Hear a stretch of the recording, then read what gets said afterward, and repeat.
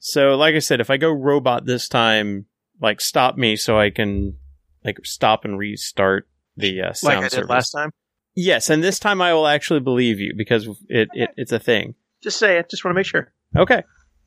Just want to make sure we know who was right that time. I totally copped to it on the show, so... Nah, I know.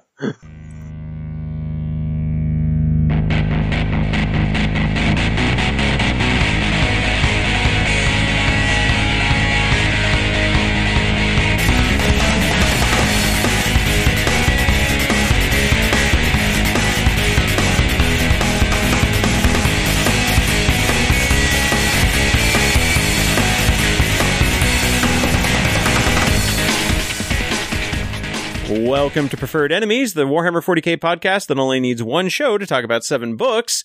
I'm your host, Rob. Kevin. Dennis. No Richard as of yet. Again, his work schedule is a bit wonky, although we are reserving possibility that he may drop in later. If you can't tell by our voices, this is a Skype episode, mostly due to weird scheduling conflicts. Also, the fact that winter has decided to show up about 2 months early. I don't know what you're talking about. Winter in Arizona is relative, I imagine. It's fair. 75 degrees today, baby. We're supposed to get snow, so there. Yeah, we're talking like 1 to 3 inches of snow. Yeah. Not even Halloween yet. It's pretty much going to put the kibosh on trick-or-treating around here. My sister in Spokane got snow 2 weeks ago.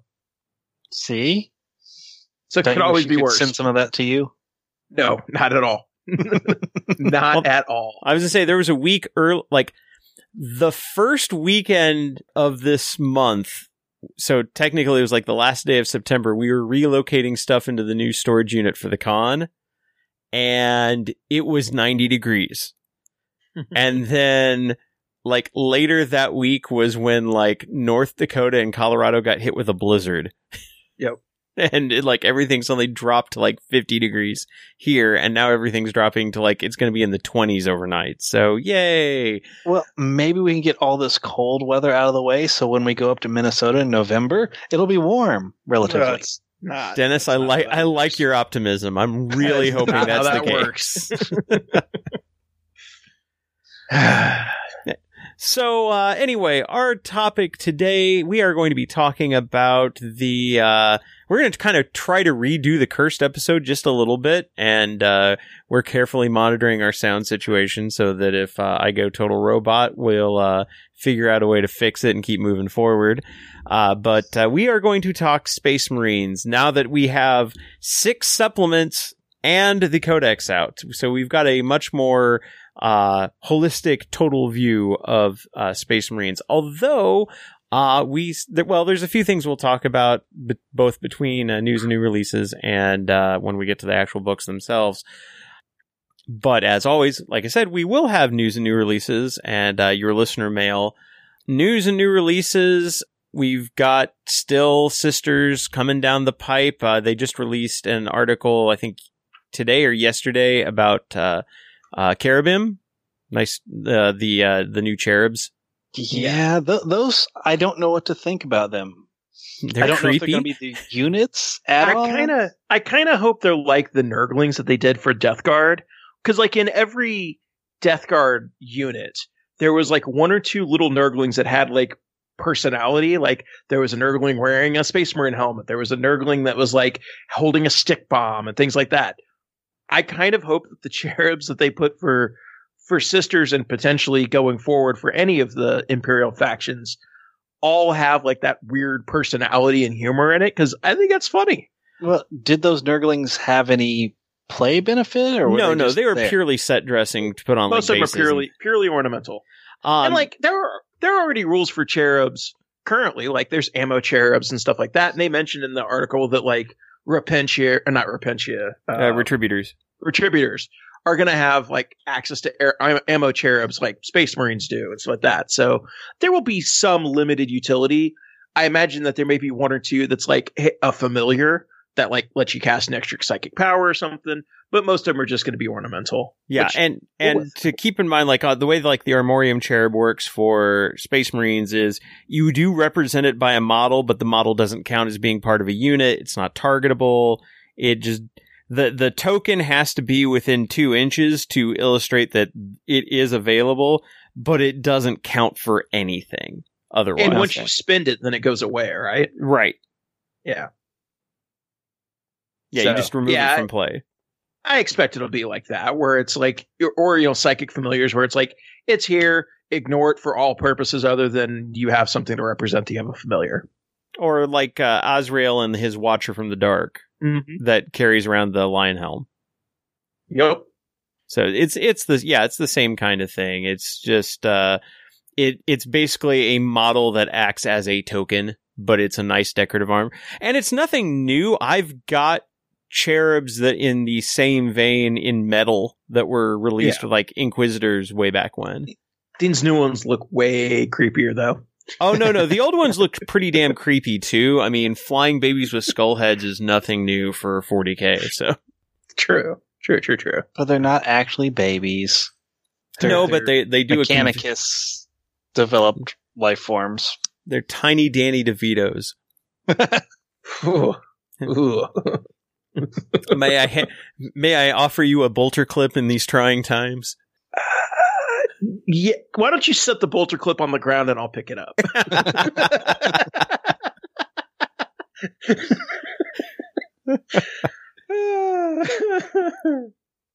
Let's see. And also speaking, like we know the Sisters Codex and Army Box, or at least the Army Box with Codex. I don't know if we have a date on the Codex being released standalone. I think as so far it's just being released with the Army Box, but that is coming in November. We still don't have anything more concrete than that. However, we do know that Sisters are going to be in the next Psychic Awakening book.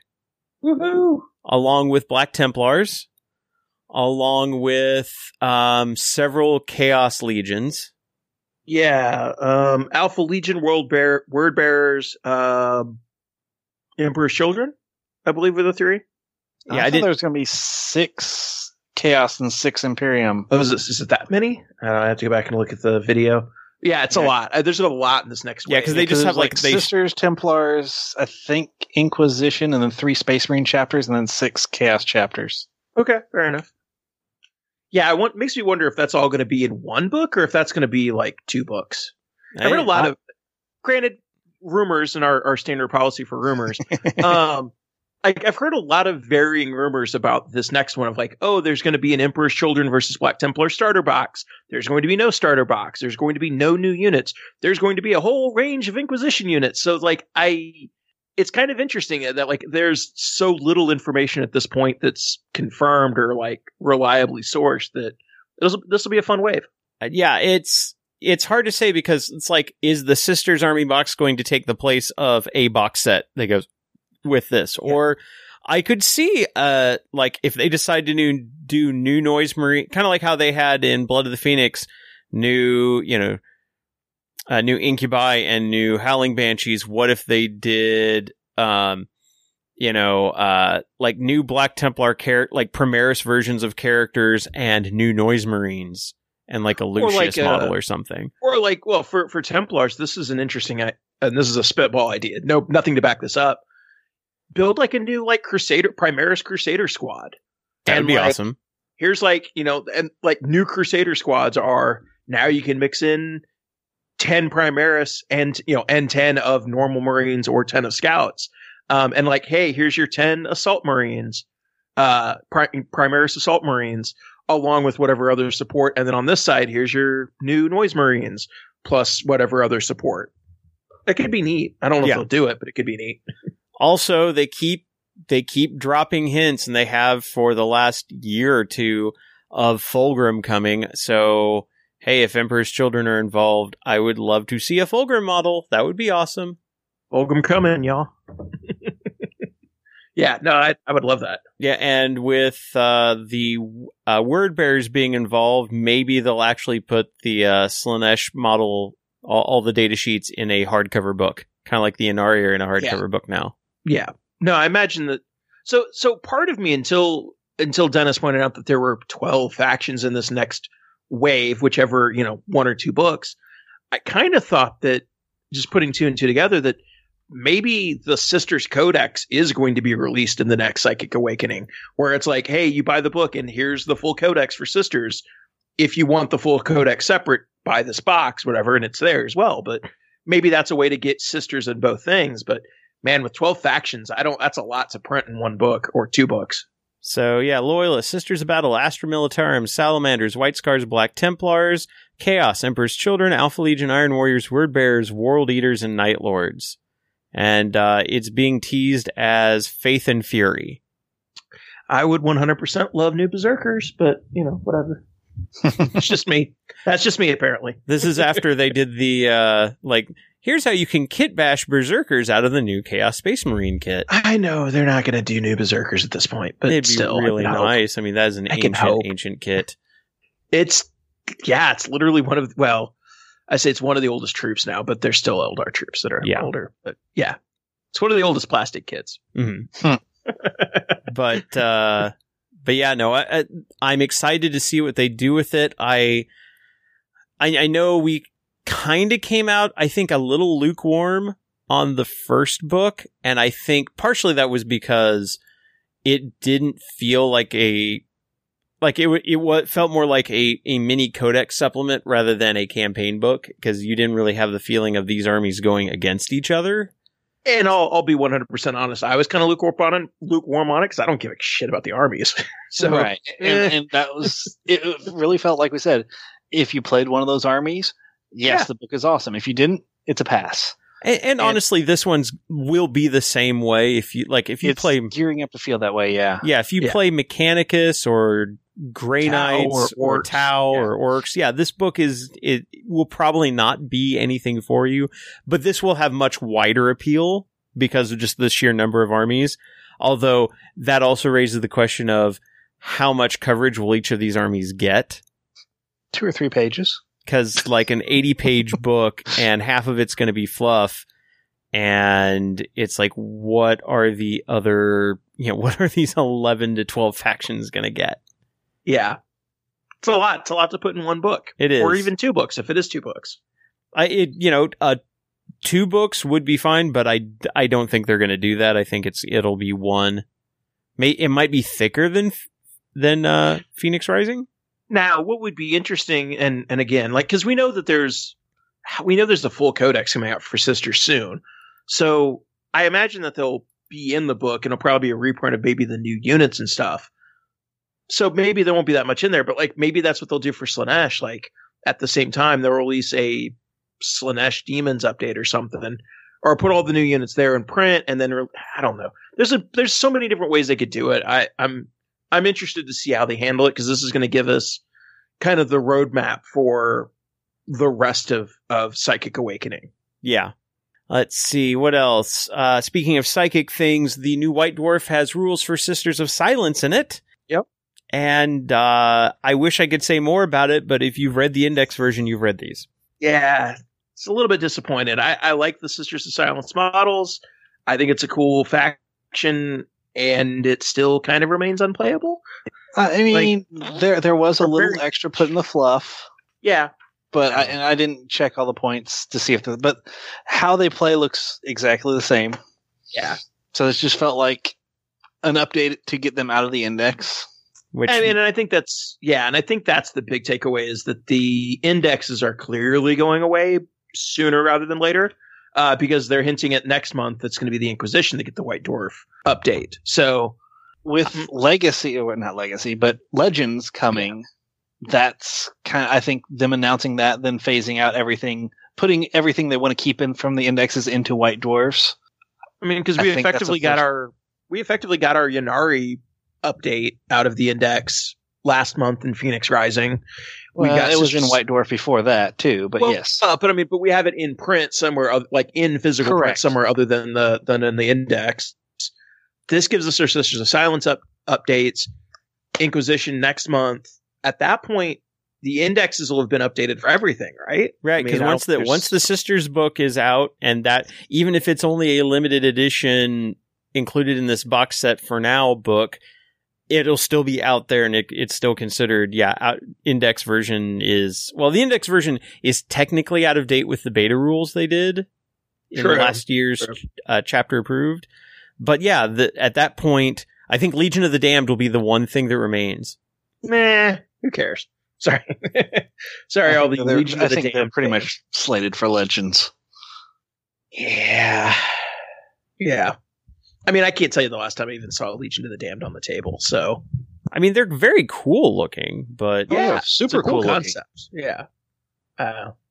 Yeah, so and it will be interesting to see if any of these stuff if chapter approved ends up including any of the stuff that's been in White Dwarf, again, just to get it into another book, or if we're going to get like Inquisition in a Psychic Awakening book, maybe closer towards the end, since the main, the narrator for a lot of these videos is an Inquisitor. Right. Yeah. So eventually we'll be in a hardcover book, but for right now, like I said, it's out of the index, and so good enough for now. And hey, if they do it at the end, you can launch it you could potentially relaunch that model line too. Yeah. Yeah, that's true. And maybe with some of the Inquisition narrators. That would be cool. That'd be cool. Yeah. Let's see. And we had a couple of, I don't want to say emergency FAQs because they were kind of right on schedule, but they seemed timely considering what's been going on. We got Raven Guard and Iron Hands FAQs / errata, which it was interesting with the Iron Hands one because it dropped and there were no real meaningful changes. And then a few hours later, it dropped again and was updated with a few tweaks. Someone, I think accidentally posted the beta version. And I mean, we'll talk more about those when we get into the Space Marine stuff, but it doesn't nerf bat the army into oblivion like everybody online said it does, but it's some significant changes to how they play. It changes some builds, but it also when somebody wrote in, we had a listener write in last episode and ask what makes them resilient, and we're like, well, it's not really their resilient, it's their firepower output. This doesn't change that at all. No, they're still top tier. They're just not. There's no longer a build that you can just put out there that is unbeatable. Because for a while, there were several builds that were just, you couldn't beat them.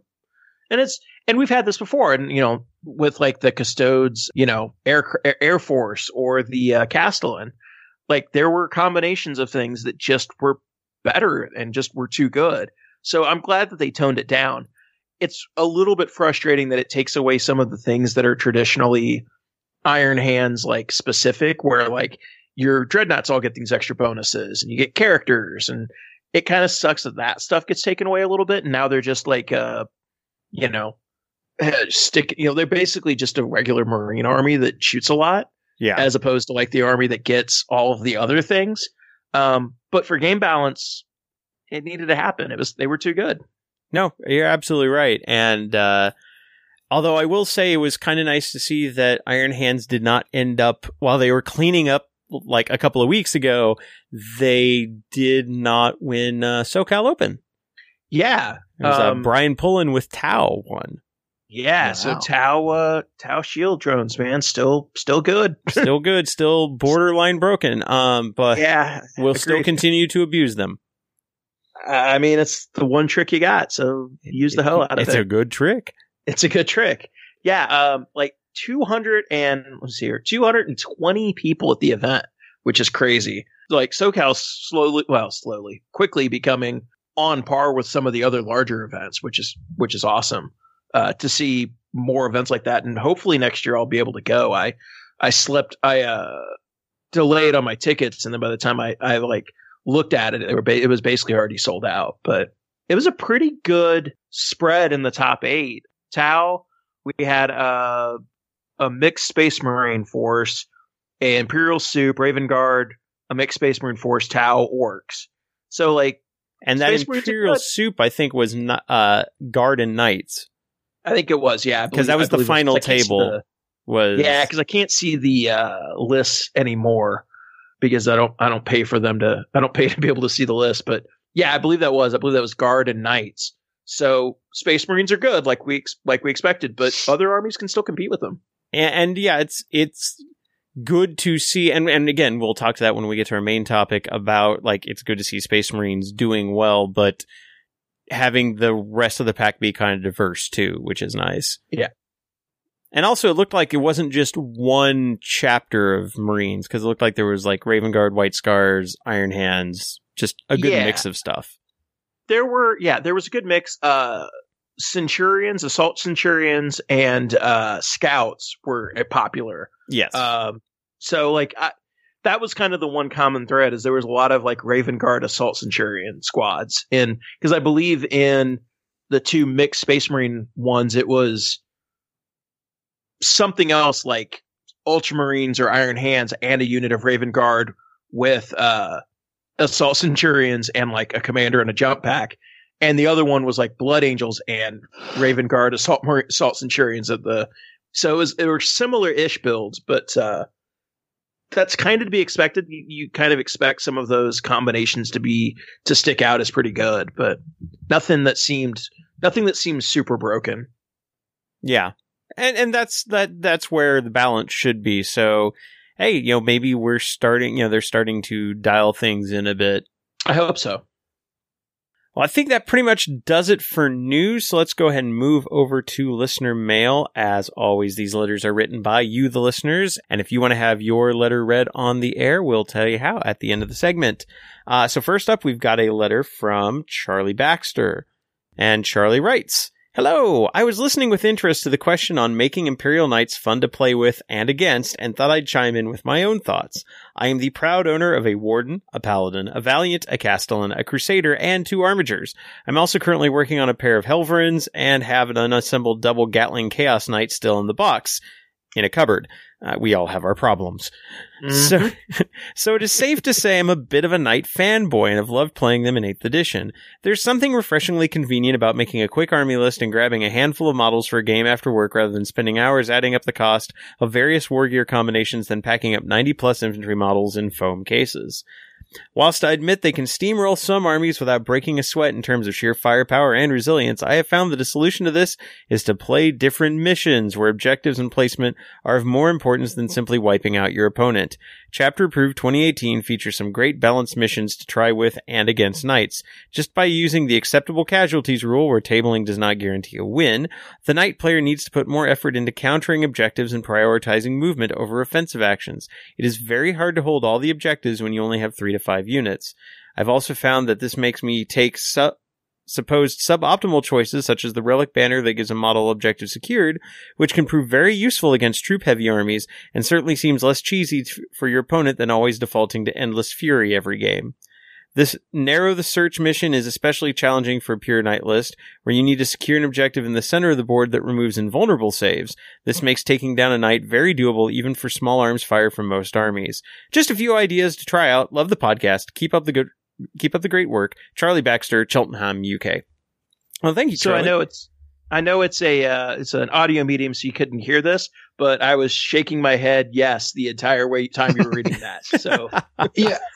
I think 2 good points on this is something that we've said numerous times is mission determines how the game is played. And I don't think that some of the newer missions get enough credit, and I don't see them really played as much as I think they probably deserve to be. Oh, absolutely. And I want to, he called out the chapter approved 2018 missions. Yes. There is a very specific reason we use those in our friendly event at Midwest Conquest. They're great missions. They're balanced missions. They're fun to play. Like, I know that ITC missions is a very specific way to play, and that's fine. But I like the missions that GW is putting out. The chapter approved missions were good. I think you can kind of mix and match with some of the ideas between those and the book missions to, like, come up with unique missions.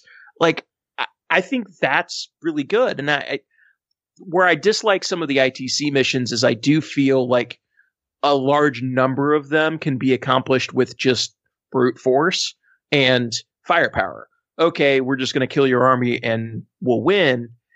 And I like that those missions are a little more subtle than that. And it's like, no, you have to You have to play to the objective. You have to play to the mission. You have to kill certain things or take certain areas because it's not always show up and shoot everybody off the table.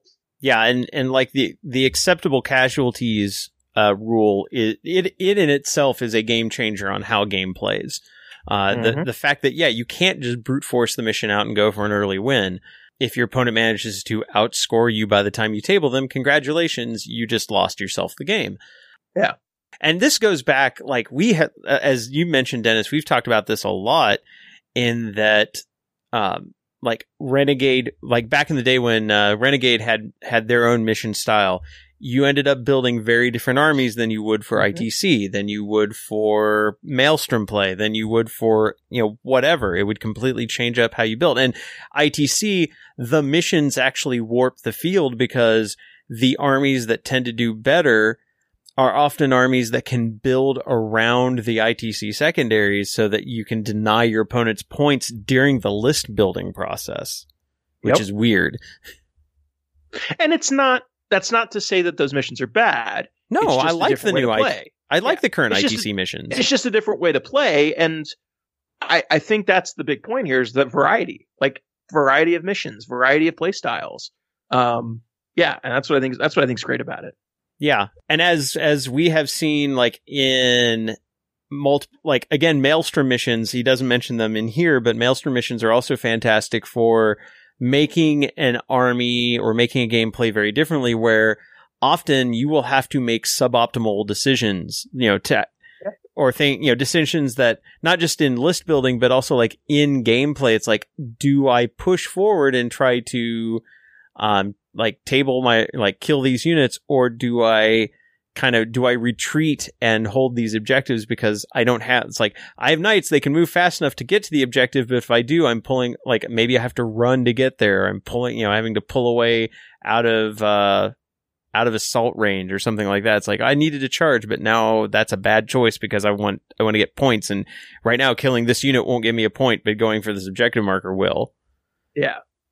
No, and I like that. I like games that, that make you have to make those tactical decisions. That's why I like playing war games. Mm-hmm. You might want to, and granted, I also play Khorne Berserker, so like maybe I'm not good at this, but like, no, I want to charge ahead and kill this unit, but the better choice is to hang back and secure this objective. Like that's that tension that all good games have. Absolutely. And so, I think we're all in agreement with Charlie that, mission change can, like, running different missions will completely change the way you look at the game, the way the game plays, and hopefully allow armies that in a straight up competitive environment might be suboptimal, help them actually thrive. Yeah. All right, next up is from Daniel Schumacher. Daniel writes, "Hi all, got a follow-up if possible for you. I tested out Pure Raven Guard to get a feel for them a few times and got roundly stomped by Grey Knights. That happens when the dice gods hate you and you fail 8 successive 8-inch charges, leaving everyone flopping in the wind to die a horrible death." Okay, I feel for you there. Yeah, we've all been there. Anywho, a slight disagreement arose centered around the new Shrike model. Out of the package, he is modeled on top of a wall that raises him up significantly and potentially into sniper view. No other Space Marine HQs are purposely made taller by a 3-inch aesthetic feature. The new Ironfather is tall, but it is his functional servo harness that gives him the altitude. My argument was that he can be modeled on the 40mm base and doesn't need the cool wall. His point was that since the modeling instructions do not state it is optional, he must be displayed on the wall to be shot at like a man. What are your thoughts on models that include hero bases, such as Shrike or Bobby G, that raise the model higher than the base? As TOs, how would you handle the supposed modeling for advantage? Thanks again for the awesome podcast. It really does make the day go by faster. Thank you, Homestarmy in blisteringly hot SoCal. And right now, SoCal's awesome right now. Oh man! So I will say this, and this is kind of my joke answer before we actually get into the real discussion. So preface this by saying this is the joke answer. The chapter tactic benefit of Raven Guard, Shadow Masters. Your unit gets the benefit of cover for being more than 12 inches away. If it's not a vehicle and happens to be entirely on or within a terrain feature, not just receiving cover, enemies must subtract 1 to their hit rolls. So I would argue that if Shrike has to be mounted on the base, he's permanently in a terrain feature and he's -1 to hit. He's carrying his like wall he with carries him. the box around with him. Yeah. Exactly.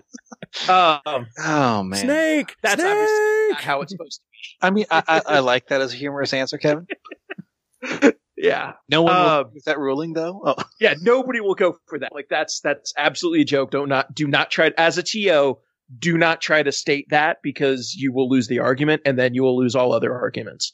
Man. But I see both sides of this. It's a purely decorative base. Like it is purely a decorative thing. So I don't see it modeling for advantage if you don't include it. But at the same time, it also is a significant piece of terrain. Like I don't know.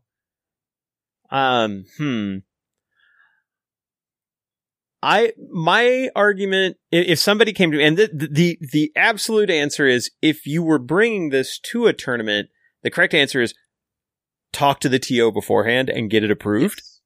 I mean, that should always be answer number one. But as a TO, if somebody came to me and said, hey, I did Shrike, but I didn't put him on the big wall, I put him on foot. Man.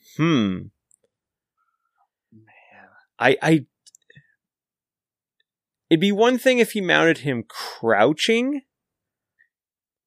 I would argue that as long as he's no shorter than a standard Primaris Marine and possibly a bit taller, I don't think I'd have a problem with it if it did not include the decorative base, because the basing I don't really consider part of the model.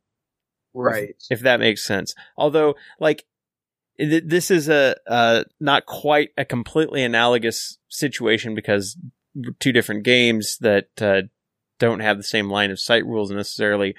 But like in Age of Sigmar, Daughters of Cain Witch Elves are all every single model is like leaping off a piece of terrain. A lot of the Harlequins models are kind of that same way. Not quite to the 3 inches. Not 3 inches.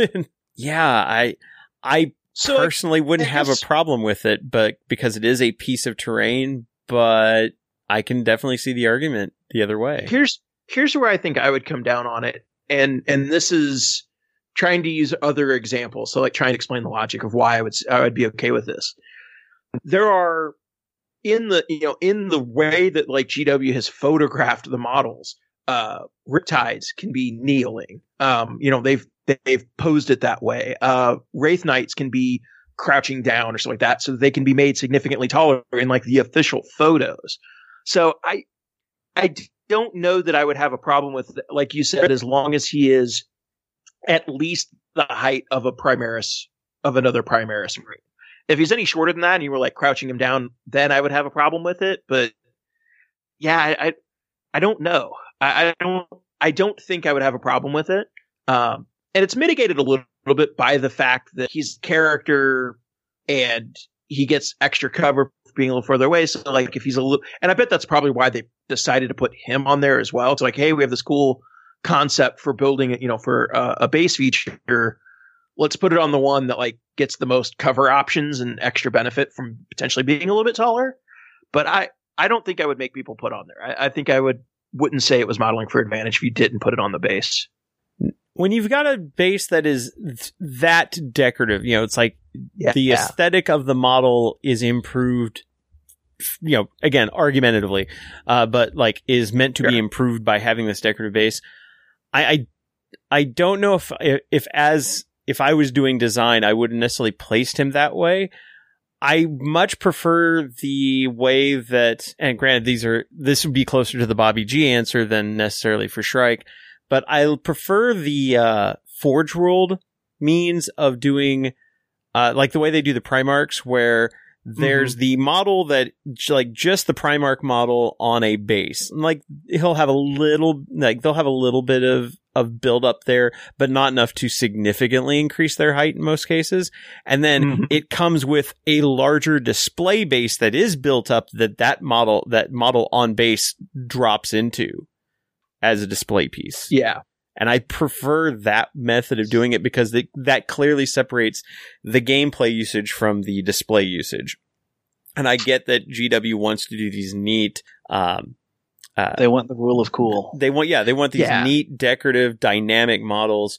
The other argument I could see made, because Shrike is a jump model, it'd be interesting to compare his height to an Inceptor, somebody, or an Eliminator, somebody, or not the Eliminator, Suppressor, or no, it's the Eliminators have the Suppressors, right? Yeah, or maybe, or am I thinking of the right units? No, I think it's the Eliminators. Actually, Suppressors I think are them with the other gun. I think it's the same unit but with the other gun. There's the ones that are. I'm going to feel really stupid. Okay, Suppressors are the ones I'm thinking of. Yeah, let me step away for a minute and I will give you an answer. No, I've got the book open right here. It's the Suppressors. I think he's going for the height for the model. Oh, okay. Yeah, because that piece of wall he is on is nearly as tall as it would come to his chest if he was standing behind it. So +1 cover for carrying your own terrain, right? Yeah, yes. Almost a joke answer, but not a joke.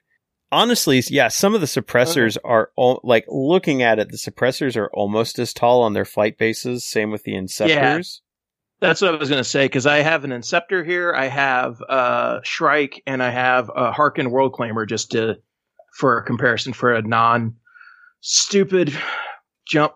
God, I hate these new flight bases. Because they keep falling over. Right. Like, they basically have to be glued in, and I'm not ready to glue them yet because I'm not done painting. He's actually shorter than other jumps, than the Inceptors when they're on their flight base. He's actually shorter. If I can get him to stay on here, I was going to send you guys a photo. No, I believe because those guys are actually the Primaris jump guys are pretty tall. Those flight bases are huge. Yeah, because what the decorative bases made me think of at this point was thinking about Celestine and how Celestine is flying and she's held up by scraps of fabric, scraps of parchment. And that made me think of, what if somebody the original Celestine model was she's standing, and it's what if, or she's standing on her tiptoes, so she's just starting to levitate, because it was a metal model and it would be very hard to have flying. And it made me think, well, what about, what if somebody modeled Celestine on her feet? Would that be modeling for an advantage? And so it's well, what, as long as it's consistently a similar height. So I would say that if you wanted to mount Shrike on an Inceptor or Suppressor style flying base, where even if you'd be a little bit shorter, that wouldn't necessarily be a big deal. Putting him just on the base, I think the argument could be made that is kind of modeling for advantage, and being a jump model, he should at least be around a jump model's height. Yeah. No, I actually agree with you. Now that I'm kind of thinking of it that way, God, I really hate these new flight bases. So here, let me send you, and I know this is going to make great audio for the people listening, but let me send you those photos that I just took through Facebook. Maybe we'll post them in the footnotes of the episode or something. Footnotes? Footnotes! I see. You also listen to Daily Zeitgeist. Yeah, you are a man of culture. Aping better podcasts. Here you go. I just sent those to you. And I just had to hold one in place. But he's actually quite a bit shorter than the Inceptor and only slightly taller than Harken Worldclaimer. And if you try to mount Harken differently, I think you'd get an argument that no, you have to model him because I don't know. I think I've switched on this in the course of this conversation. I think you need to put him at least on a flight base or on the terrain piece. And the flight base would make him taller. Depending on where you mounted it, because some of the Inceptors are not mounted as tall as the one you have. It's that one. Okay. If you got one of the smaller ones, you mount him, he'd still be about the same. I don't think you could make him shorter by putting him on a flight base. No, I don't think you could.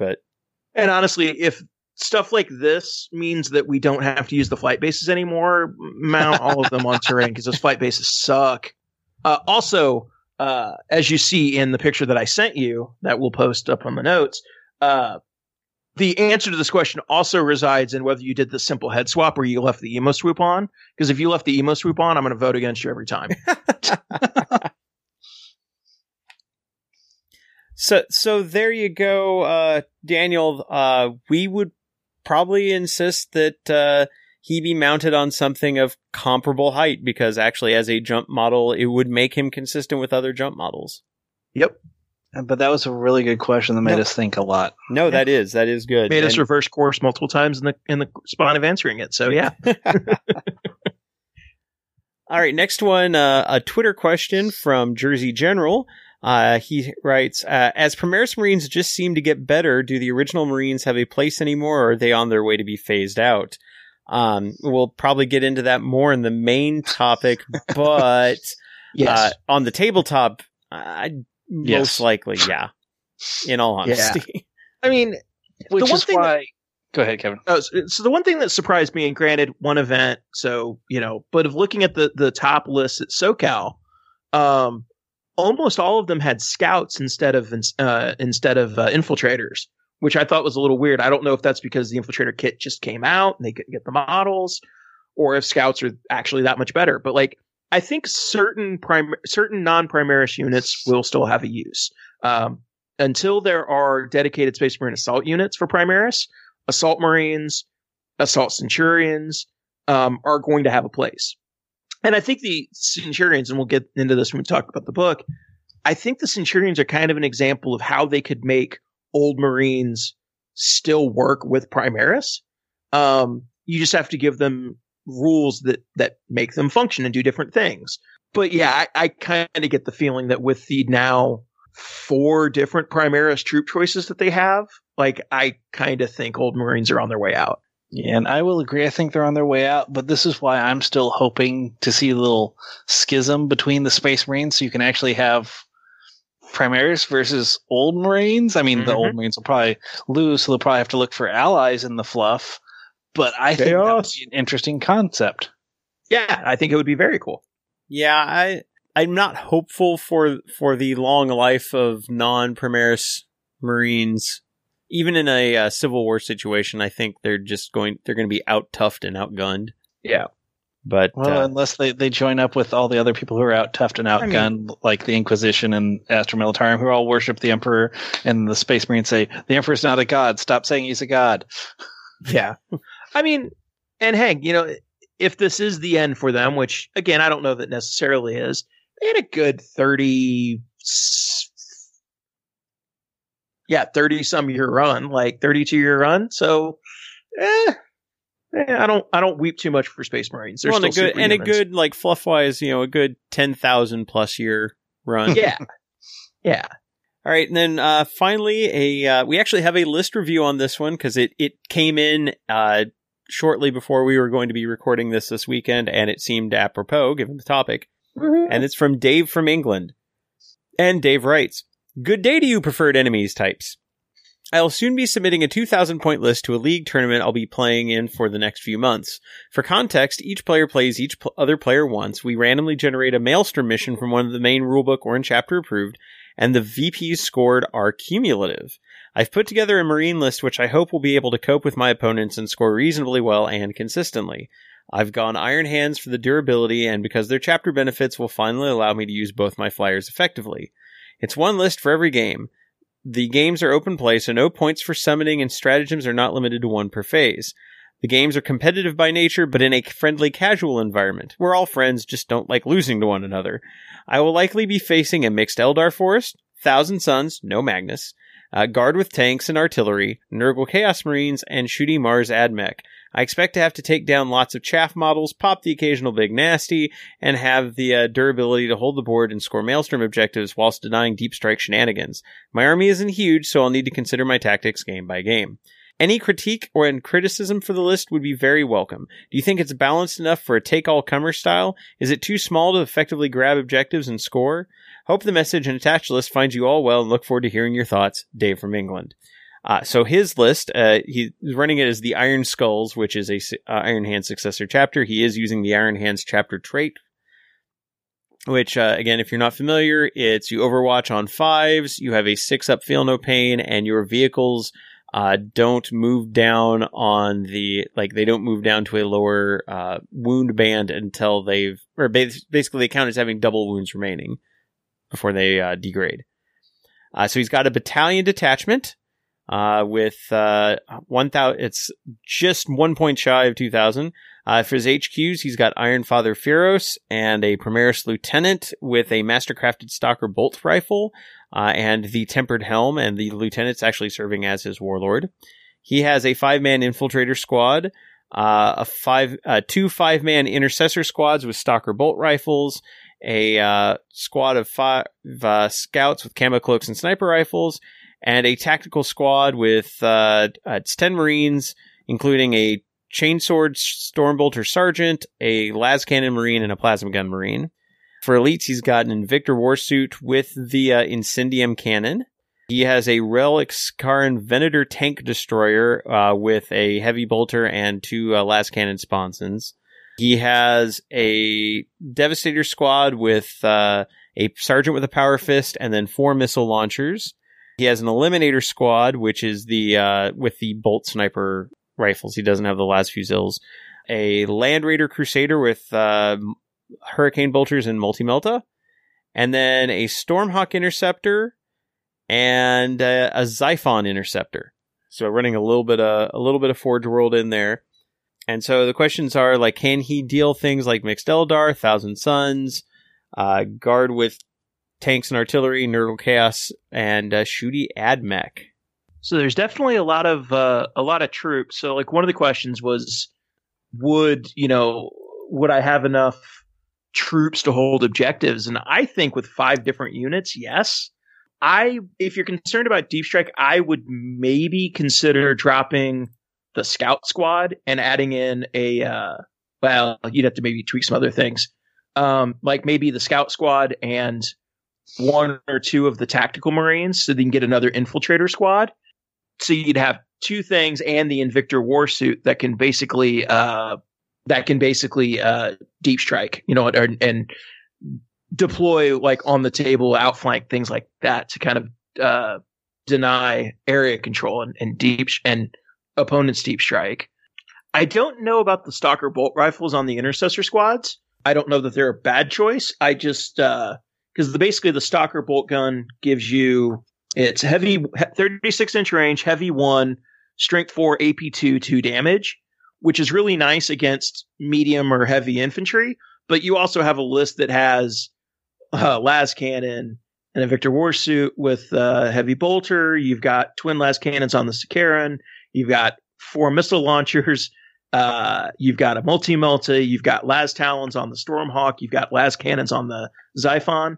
I almost wonder if you're worried about like small troops and chaff, if maybe taking like the Assault Bolter instead on like at least maybe 1 unit, so that you have 1 unit that can just lay out a bunch of DACA and take out small infantry units. Yeah, fair. Now, do keep in mind that being Iron Hands and with the way they kick into doctrines, no penalty for moving and no penalty for moving and shooting heavy weapons during Devastator Doctrine, which he has from turn 1. True. As long as it's active, he's re-rolling hit rolls of 1, and being Devastator Doctrine, all of those Stalker Bolt Rifles are AP -3. Okay, fair enough. I forgot about that. You're right. I forgot about all the ridiculousness that they can stack on their shooting. Yeah. Okay, so that is withdrawn. Yeah. I would maybe think about adding another infiltrator unit if possible, like maybe dropping the Sniper Scouts. Although I get why the Sniper Scouts are there, because sniper rifles are good. Well, sniper rifles, and also, as he said, trying to avoid deep strike shenanigans. True. Yeah, that's true. Yeah, because I guess you'd have, especially since you have like the since it's open play, you have the you can basically continue to use the interceptor stratagem, whatever that is, where basically you can do the shoot as things drop in. Yeah. So like you could use that multiple times. So that's a really good unit to have for that. So yeah, honestly, the odd one out is kind of the tactical squad. Yeah. Yeah, that's kind of, yeah, because that's the one that kind of doesn't fit. And again, we just had this conversation about what's making tactical Marines like and old Marines kind of valid. But for this, I would almost say like another infiltrator squad to be able to nick objectives would be better. Although, let's see here. The only thing is if you don't have them, then there's really no point of having the Land Raider. True. Which, I mean, that's also a valid option to... Yeah. Because that frees up a bunch of points, too. I mean, that's true. Yeah, you drop that, that's 280, 300, 450 points, basically. Or 440 points, basically, that you just freed up if you did that. Which could allow you to add in, max out your troops, get up to 6 troops, so you have another couple options there. You could add things if you have them, like Assault Centurions, or even the other ones, the shooty Centurions, whatever they're called. I'm blanking on it right now. Devastator Centurions. Right. I'd get there eventually. I know I'd get there eventually. I mean, heck, and granted, I don't know that he has the model. Yeah, looking at this right now. Drop the tactical squad, drop the Land Raider, add another infiltrator squad, and if you have it, add another Sicaran. And you basically added your points back. He's limited on the Sicaran because it's a relic weapon, which means he can only take one for every non-relic choice he has in that slot. So, boo. Although I was looking at the rules for the Venator, because it's actually one I hadn't seen before. It has a neutron pulse cannon, which is strength. A 48-inch range, heavy 3, strength 12, AP -4, so AP -5 during Devastator Doctrine. D6 damage. Any vehicle which suffers wounds from this weapon but is not slain must subtract 1 from its hit rolls in the shooting phase until the end of its controlling player's next turn. Well, that'll get her done. Yep. Now, it already doesn't have the penalty. The vehicle itself does not have the penalty for moving and firing heavy weapons, but still the re-rolling of 1s to hit, and it's ballistic skill 3, so it's not going to, with 14 wounds, so it's not going to degrade until it is at 2 wounds remaining.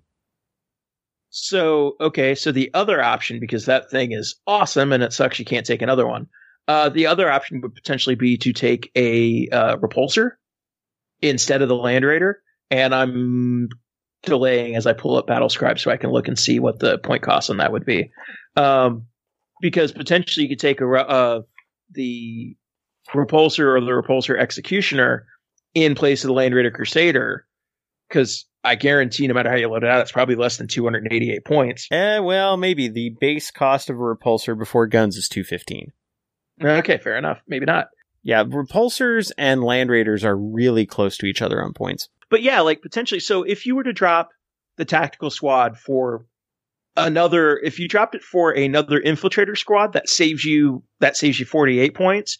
If you drop it for an intercessor squad, it saves you almost 70 points, which should be enough to get one of the repulsors. So the Executioner's 315. And let's see here. What's the other one? The Repulsor. Is the Repulsor elite? It's a dedicated transport. It's dedicated transport? Oh, wow. Yeah. Okay. So without just stock, without adding anything to it, the base Repulsor is 256. The Repulsor Executioner base is 315. So you could, assuming you have the models and want to do this, you could drop the TAC squad, throw in another unit of Primaris intercessors. Too many units that are similar named. And then add in a Repulsor Executioner and give it basically arm it out to taste. And you're going to have a lot more firepower than you would with just the TAC squad and the Land Raider. Yeah, and just in case you don't know, a stock Repulsor has a heavy onslaught Gatling cannon, a Iron Hail or Icarus Iron Hail heavy stubber, a regular Iron Hail heavy stubber, 2 Crackstorm grenade launchers, 2 Storm bolters, a twin heavy bolter, and it comes with auto launchers. Yeah. And if you take the Executioner, you basically get all that same stuff, the grenade launchers, the onslaught Gatling cannon. You also get the macro plasma incinerator, which is 36-inch range heavy D6, strength 8, AP -4, 1 damage, which also, since it's plasma, you can overcharge it to get it up to strength 9, 2 damage. Storm Bolter, Heavy Bolter, Twin Icarus, Iron Rail, or Iron Hail, Heavy Stubber. I think if you wanted to go that route, if you wanted to drop the TAC squad and basically make this more of a Primaris list, I would probably do that. I'd probably drop the TAC squad and the Land Raider, and then add in either a Repulsor or a Repulsor Executioner and another Primaris squad to be able to, because the Primaris squads are also going to be more resilient to hold objectives, because for a 5-man Intercessor squad, you're getting 10 wounds plus the Feel No Pain and all the other things that make Iron Hands durable. Whereas if you have just the TAC squad, it's only 7 wounds. So you're going to be have a little more ability to stick on an objective, I think, with that 5-man squad. If you don't mind paying 10 more points, that you can switch up to the Heavy Laser Destroyer also on the Executioner. Yeah. Oh, I would say, you could basically at that point just kind of flavor the weapons to taste, because there's just way too many options on those repulsors. Right. And I mean, the Land Raider Crusader you're giving up is 288. So, and you said the Repulsor Executioner is 315?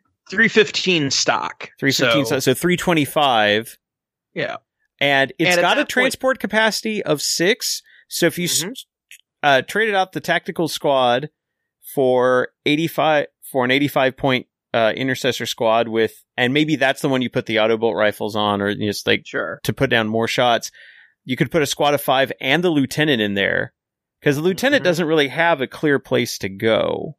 The other option would be to put you could put just a regular repulsor there, put the 2 Intercessor squads inside, and then they can get out because it's got a transport capacity of 10 for Primaris. Yeah. So you could deliver them wherever you needed them, and then still drop the tactical squad for like another infiltrator squad, like you said. Yeah. So, I mean, you've got some flexibility there. This build isn't bad, but there's definitely places where you could mix it up a bit and still kind of get the same thing, but maybe like trade out your firepower on the TAC squad for more firepower on the tank. Yeah. Well, the one thing I'll say I'm looking at playing against is repulsors are fire magnets. They are. Yes. If I see one on the table, that's going to be one of the things I try and take out first. And if I'm taking out that, I am not dealing with your rest of your troops and heavies that are going and getting objectives or getting table quarters or the Sakaran that's just doing work. Well, that's the thing is right now, if I looked at the list as is, the Sakaran is what I'd be kind of scared of. Mm-hmm. You put the Repulsor and the Sakaran together, put them on opposite sides. I have 2 things I have to deal with that are going to hurt me. Yes. Yeah. And you've got it. Whichever one I go against, the other one's going to hurt me. So either way, I lose. Oh. And you've got that Invictor suit. Let's not forget that, which can drop in near you and flame you. Mm-hmm. So yeah, I kind of like swapping out that TAC squad for like another scout squad, or not a scout squad, infiltrator squad, and then the Land Raider for a repulsor, and kind of tweak how you want to kit those out to make the points work. But that gives you a little more flexibility to drop things in. It gives you a little more mobility to move units around the table to get to objectives. And it's going to give you, as Dennis said, it's going to give you another fire magnet that opponents will have to pay attention to. We mentioned the FAQ earlier. So the big updates were that the halo from one of the relics, I believe. No, it's actually the halo from Iron Father Feros himself, only affects infantry. His halo only affects infantry, which honestly this list is mostly infantry, so that's fine. And the other big impact is that you can't use the pregame stratagem to make Dreadnought's characters, but you only have one in here, and since you're playing open play, well, the Invictor isn't even a Dreadnought, really. So fair enough. I didn't know if I had the keyword or not. So I don't know that as we mentioned like before, like there's some nerfs that hit certain builds of Iron Hands, but I don't think it impacts here. I really don't. Yeah, and honestly, you could also, like, if you went with the Executioner, you could even put the Iron Father in with the squad too. If you didn't want to put because he's not your warlord. The lieutenant is. So if you wanted to have Jesus, him, you just made that repulsor like unkillable, man. because he's oh man, because he can just sit there and just repair it every turn. yeah, because he auto repairs it for 3. That's sick. Iron Hands are so good. But yeah, like the I said, Invictor suit does not have the Dreadnought trait, so yeah, Okay. it wouldn't Fair enough. apply to this build. So yeah, I kind of like that. Just kind of going.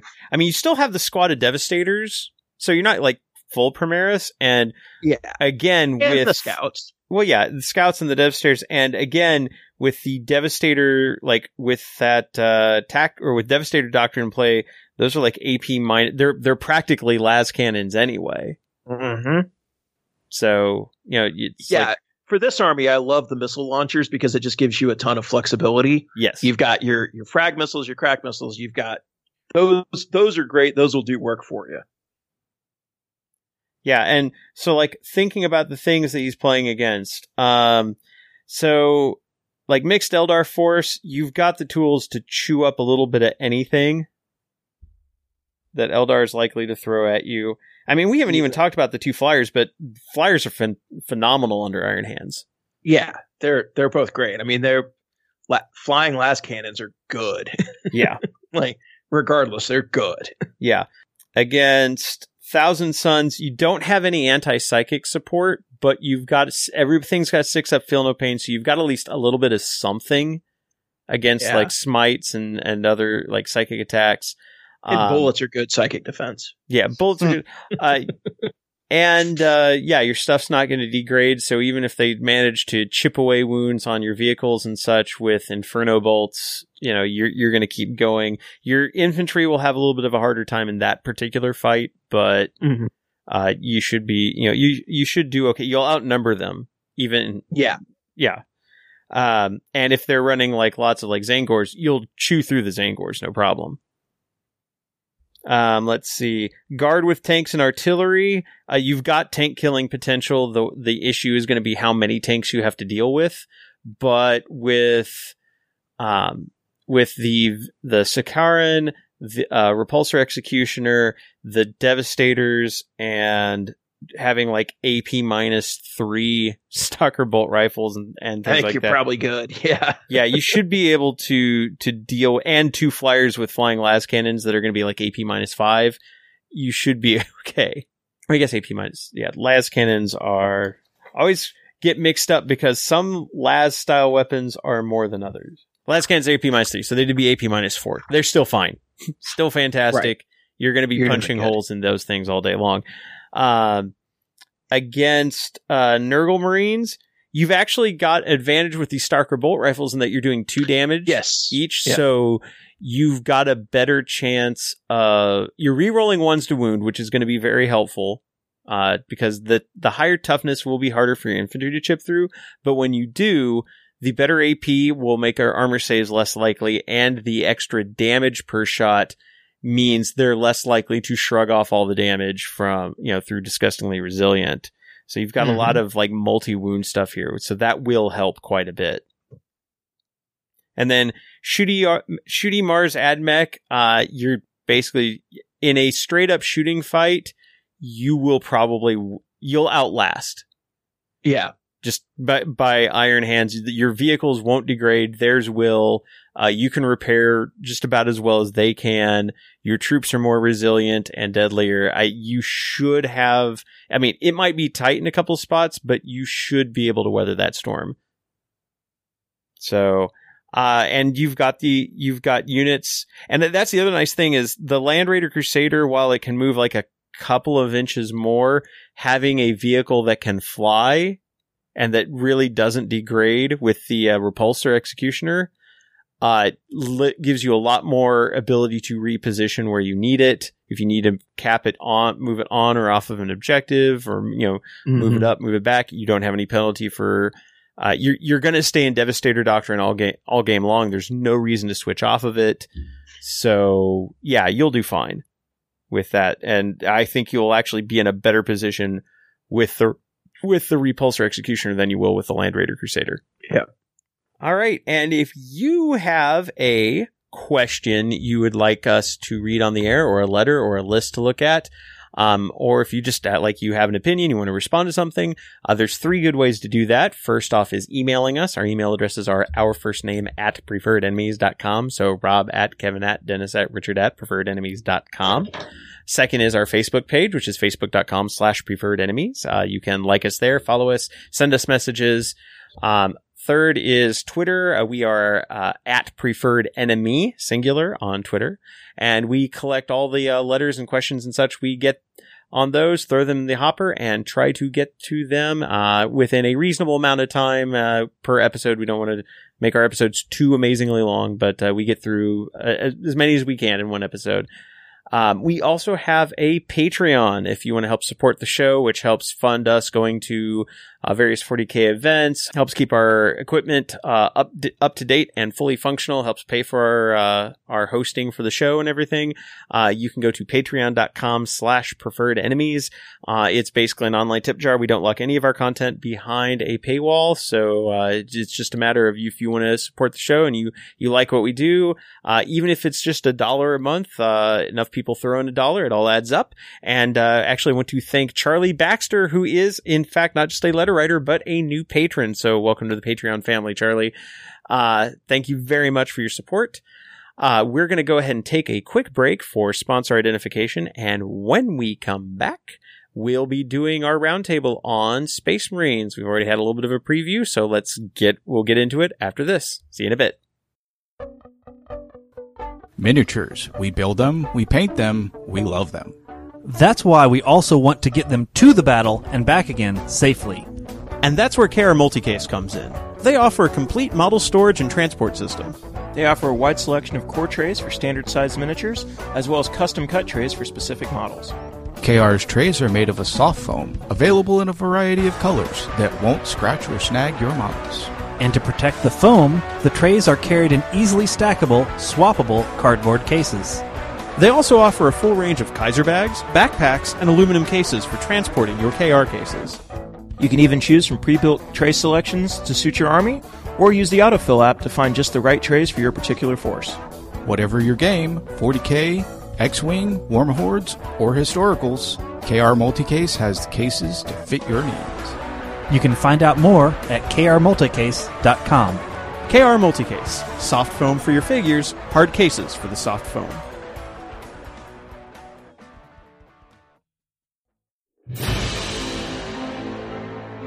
Are you tired of playing on a boring battlefield? Do you want to step up the quality of your gaming table and make your battle look real?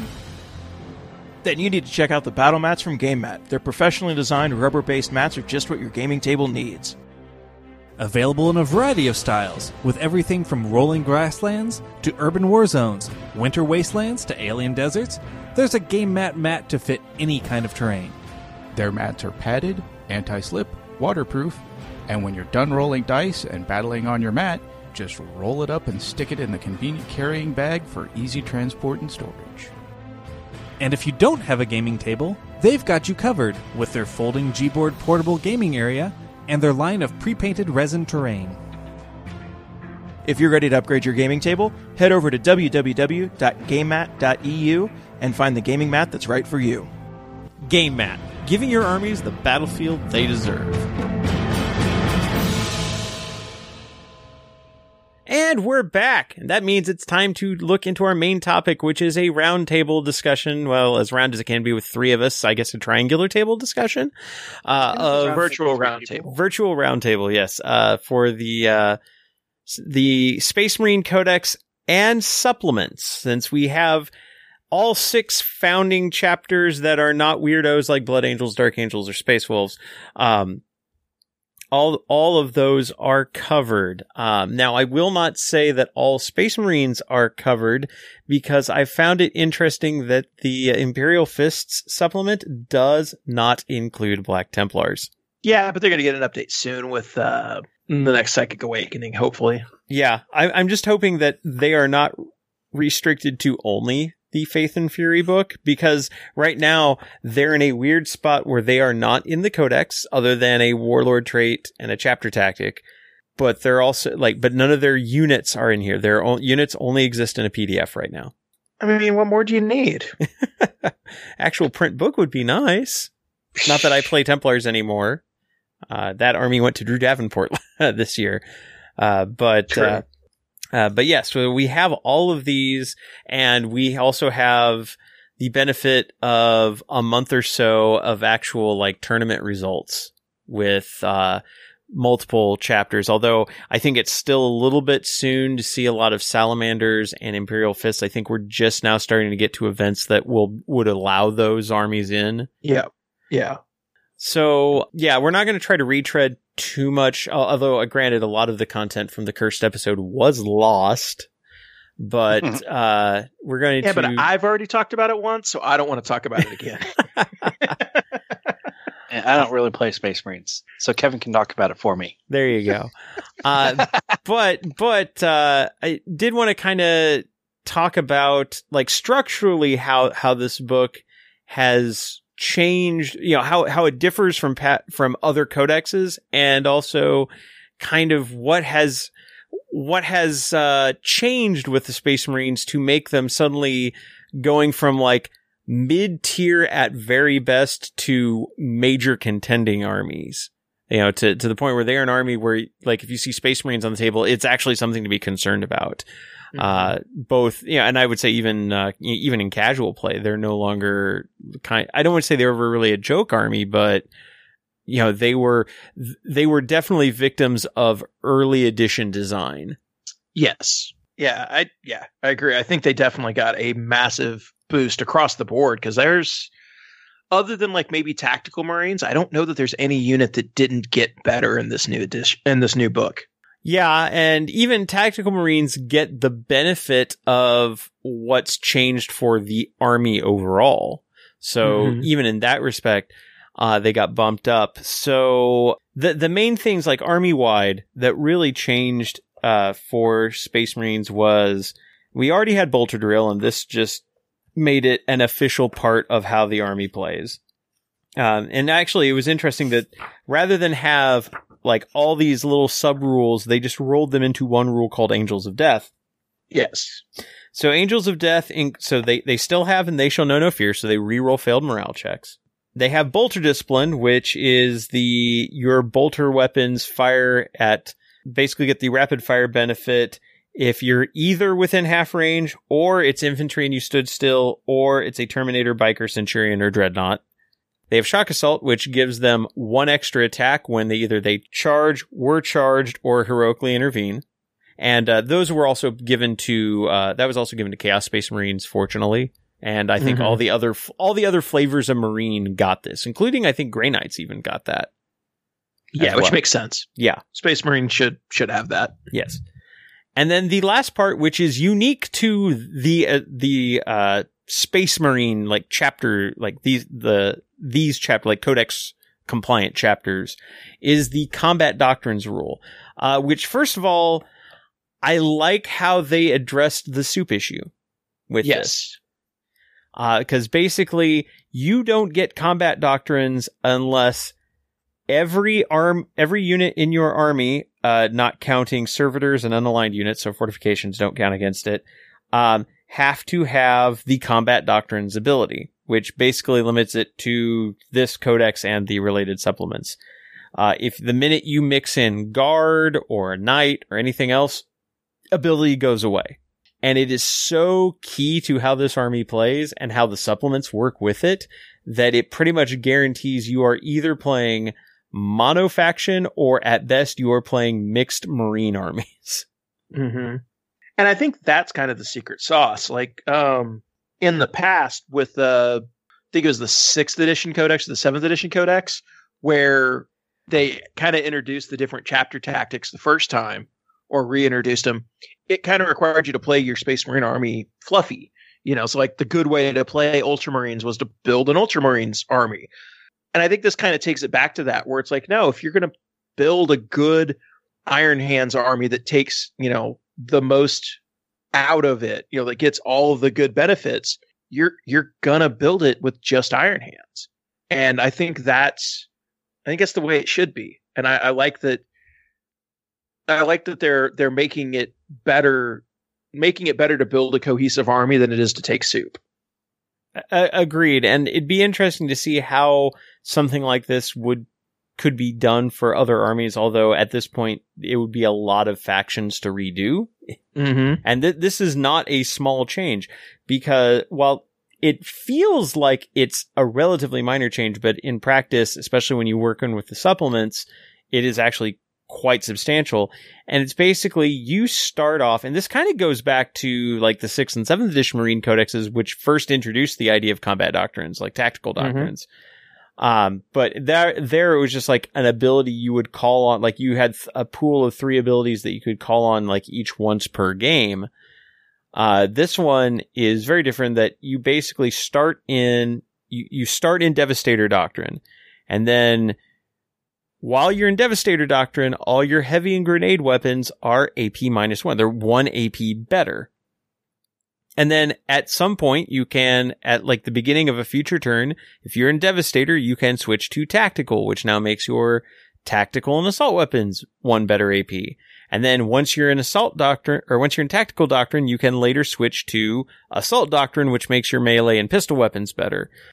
And so you have this ability to like kind of tailor how your army is fighting based on like what stage of the game are you on. At least in theory, on paper, that's how it would work. Sure.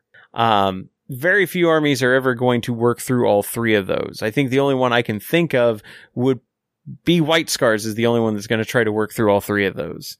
Most armies are going to stop. They're either going to stay in Devastator or they're going to switch up to Tactical. Especially because Marines are still an army that, again, barring White Scars, don't have great assault options for the most part. Yep. No, I agree. And I think that it's interesting because we've talked about with, especially like, Dark Eldar as kind of the example of, you know, an army that plays better in late game, or, you know, Guard, where it's like, well, when they have that first turn where they're, you know, at full strength shooting everything, they have to win the early game. It's interesting because it provides Space Marines with the flexibility of, no, we can kind of adjust to how the game's going. We can, if we need to pull out a thing and get close, we can do that. If we need to stick back and shoot better, we can do that. It underscores that Space Marine are a shooting army first and foremost, but it gives them that tactical flexibility that other armies just really don't have in the rules.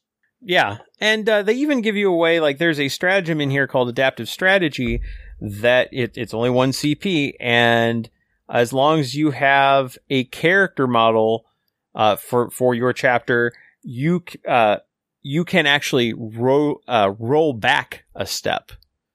So if you wanted to, you could, like, if you were in Devastator and then like, okay, I'm going to roll into Tactical because my stuff's getting closer. Oh, I've reached a point where like all my close-up troops are dead, but I still have my big guns left. I could actually choose to roll back to Devastator if I needed to.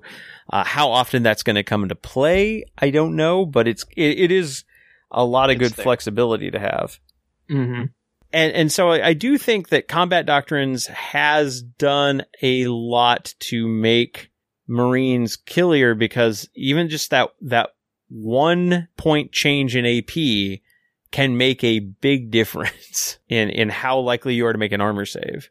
No, absolutely. Like we were talking about when reviewing the list, you know, in the earlier section, changing this, you know, Stalker bolt rifles from AP2 to AP3 is enormous. Like that's a huge difference in the battlefield. And even just like, you know, I look at things like aggressors are suddenly all their weapons are AP -1. Bolt rifles are now AP -2. Mm-hmm. Auto bolt rifles are assault 3 AP -1. Like they're as good as a regular bolt rifle, actually, you know, slightly less range, but more shots and now just as good. And you know, your only limitation is, well, they're not that way turn 1, but turn 2 they could be. Stalker bolt rifles, again, starting off the game, that's the thing. It's like every Space Marine army starts the game, all their heavy weapons are better than printed, which is, that is huge. And then the way that the individual chapters have keyed into that, is really interesting. And it is where some of the balance issues come in.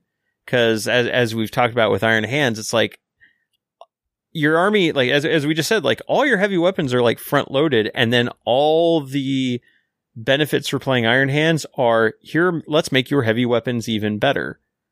And so I think it ends up being a little bit problematic. I think it's a little bit too much stacked together, but I wouldn't want to take away Devastator's Doctrine benefits from all the other chapters. So I'm not exactly sure if there's a good fix for that. Yeah, no, it does create some interesting balance issues. And I think that's more where like the actual chapter tactics, what the actual individual chapter tactics do more than the different doctrines. Because in theory, I really like the doctrines because I think it gives Space Marines a flexibility that no other army has. And if you read about them, in the fluff and the way that they're talked about in universe, that's their jam, is flexibility. That's what tactical Marines are all about, like the ability to go in and do whatever the situation needs. So I really like that as a cool thing for them. But it's when you start pairing it with some of the other things that you run into balance issues. And I think we've talked about this before. It's like, I like having the options, but when you add in so many different options, there's so many different balance points that it becomes very easy to miss a balance point and make something that's really overpowered. Yeah, and you do have to wonder, it's like, is this something that got missed in playtesting? Like, so did somebody just like not consider the ramifications of this? Or was it something that was caught, but it was caught after it went to print and we need to figure out some way to adjust it? Which, again, we didn't see any changes to this. And I suppose we should actually get into like the individual supplements a bit to really talk about that. But before we do, I did want to talk about a few other things from the main book. Mm-hmm. Who would have thought that we'd see Centurions being big threats on the table again? They figured out how to make Assault Centurions good, which honestly is the biggest thing that surprised me about this edition so far. We still think they look silly, though. Oh, they're dumb models. But they're dumb good, apparently. Yeah. Especially, I mean, it turns out that if you drop their cost by like 40 points and give them an extra wound, suddenly they're fantastic. Well, and then you give them they stack really well with some of the chapter tactics. They stack really well with the combat doctrines. Because, once you build like a white scars with army with them, they get basically cover until they get super close. When they get close, you switch to combat doctrines, your assault doctrine, and then they become just super good. Yeah. And like the fact that, especially like with white scars, you can have them like advance or fall back and still charge. So like you can pull them out of combat and then go right back into combat. The fact that they are like, they're a T5 unit with 2-up armor and 4 wounds a model is pretty ridiculous. Good. And like, this is one of the few cases where like in assault, like, because I'm looking at the, like I've got the Devastator ones open right now, but yeah, Centurion Assault Squad, which is an elite. Yeah. Suddenly they're like strength 10, AP -4, 3 damage apiece with like 3 attacks base. And then, that's phenomenal. The biggest problem with them is their movement of 4. Sure, but that's why you take them white scars, so you can advance and still charge. So you can just advance, and then still be able to charge as soon as you get up there. Yeah.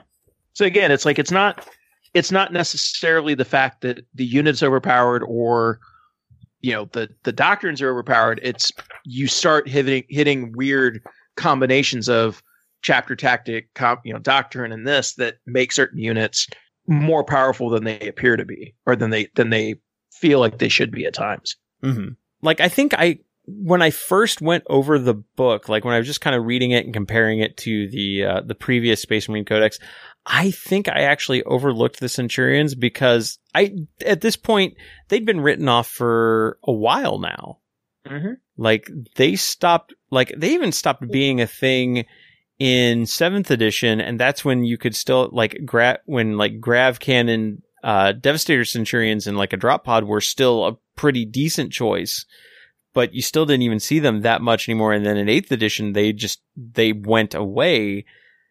Like the Assault Centurions have never been good. Like there's never been a point since that model's introduced that they've been a viable unit, and they're the linchpin of a competitive Space Marine army right now. Because again, you drop the points by 40, you allow them to assault and advance and charge, and give them flat 4 damage or whatever. Like, that's insane. Yeah, no, it's really, really good. And the Devastator ones also are just the amount of firepower they can pack. I'm like, Dennis, you've been on the receiving end of that firepower. Yeah, and they can definitely pack a punch, and that's where we get back to the movement. Is I really kind of view them like we used to view Terminators back in like 5th Ed, where Terminators were oh my gosh, they're hard to kill, and they've got the extra firepower with a heavy weapon they can just drag around. That's what these guys feel like now, since you don't see Terminators on the board anymore. You see these guys. Yeah. Well, and like the Devastator version, where each one basically has the firepower of three individual Devastators, but with far more resilience, because it's like each of them has 2 las cannons and can have a missile launcher. And the missile launcher is it's actually probably better because it's D3. It's an assault weapon, so it won't it won't get the AP change from like in heavy mode, but the las cannons will. But then let's say you switch to tactical, especially like if you're Ultramarines or Ultramarines, Raven Guard, and like Salamanders all love being in tactical mode. Suddenly they're AP -3, like Assault D3, Strength 8, AP -3, D3 damage. And you're just putting out a ridiculous number of shots, and they don't suffer any penalty for moving and firing heavy weapons anyway, so you're still firing your las cannons as well as you were before.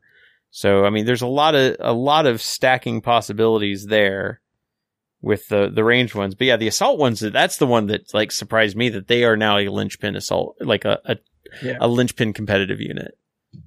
I mean, because again, like you take that unit with the number of attacks, the amount of flat damage they can get. I mean, that'll chew, one of those will chew through any unit in the game in one go. Mm-hmm. And you have to deal with them. And so it's like a case where, okay, yeah, they move slowly, but they can advance well. And if you ignore them for other targets, it's kind of like the list we were talking about, where like there's a Sakaran on one side and a Repulsor Executioner on the other, and it's like, pick your poison, it's going to suck either way. This is kind of that same thing. If you can put enough other threat units on the board, your opponent's going to have to choose, and eventually they'll choose badly. Yeah. And then something else, and we talked about something similar last episode with the Build Your Own Craft World, was the addition of the Build Your Own Chapter Tactics traits, which we have seen at tournaments, which I like. Yes, yeah, you're actually seeing armies take these and not necessarily fall back on the founding chapter traits, although they're still considered successor. You can still be considered a successor chapter without having to use your parent chapter's trait, which is nice. And I really do like the array of abilities they have here, and they managed to do it in a way that, like, I think I've mentioned in the past that, I think it was in 4th edition, the Space Marine Codex had a build your own chapter system, but it was very easy to game because you could just say, oh, and my penalty will be I have 1 less heavy support slot, but I wasn't going to take any heavy support anyway, or I was only going to take 1 unit anyway, so it's not really a downside. In this case, they give you the ability to pick 2 from this list of like 20-some traits, but none of them add up to being better than necessarily than the standard chapter tactics, and none of them are like, and there's no drawback to it. It's like, so it never feels like you're gaming the system, really. It's just more like, well, how do you want to play your Marines? Yeah, no, I think they did an excellent job of balancing those traits, because you're right. In the past, it was very easy to like manipulate it, and it felt like it could have been. That was my fear, was like we saw with like the Knight household rules. that some of those were like clear winners over the others, and like you build this and then it ramps up the power on this one and boom, it's you just run into the scenario where it becomes super overpowered. I think they did a really excellent job of balancing these, where like honestly, like the most competitive ones or like the most powerful ones are the ones that they kind of built into the founding chapters. So if you want to take a successor chapter to have a little more flexibility, that's cool, but you're probably not going to get as much sheer value out of it as if you just take one of the 6 main chapters. Yeah. And I also do like that they made sure that the 6 main, or I guess 7 if you include Black Templars, and actually technically 8 because Crimson Fists have their own, but they made sure that those were all unique. There was no way to recreate those with this build your own system, but you could usually pick like one half of it. So you could build an army that thematically felt like, it's descended from this army, but it's more specialized this way or that way. Yeah. They did a really good job with the build your own traits. I really did like those. Yeah, no, I really do think they did a good job. And again, the fact that you can still be a successor chapter. Although getting into the supplements, I also really like how they made successor chapters feel related, but not like a palette swap of a main. So yeah, let's talk a bit about the supplements, because most of these, I think, other than the Ultramarines one, none of these have more than a couple of units in them. I think the most after, like, Ultramarines has something like 9 or 10 data sheets because they've got a bunch of named characters and they've got a couple of specialist units that are Ultramarines only. And then after that, I think Imperial Fists, because they have a couple of characters and they have Crimson Fists in there. And then after that, it's like 1, maybe 2 data sheets each. Yeah. And primarily just characters. But it's interesting how they managed to dovetail, we talked about the doctrine system earlier, and they dovetailed in a special, like, doctrine-related ability with that doctrine system. So, for example, I've got Imperial Fists cracked open here.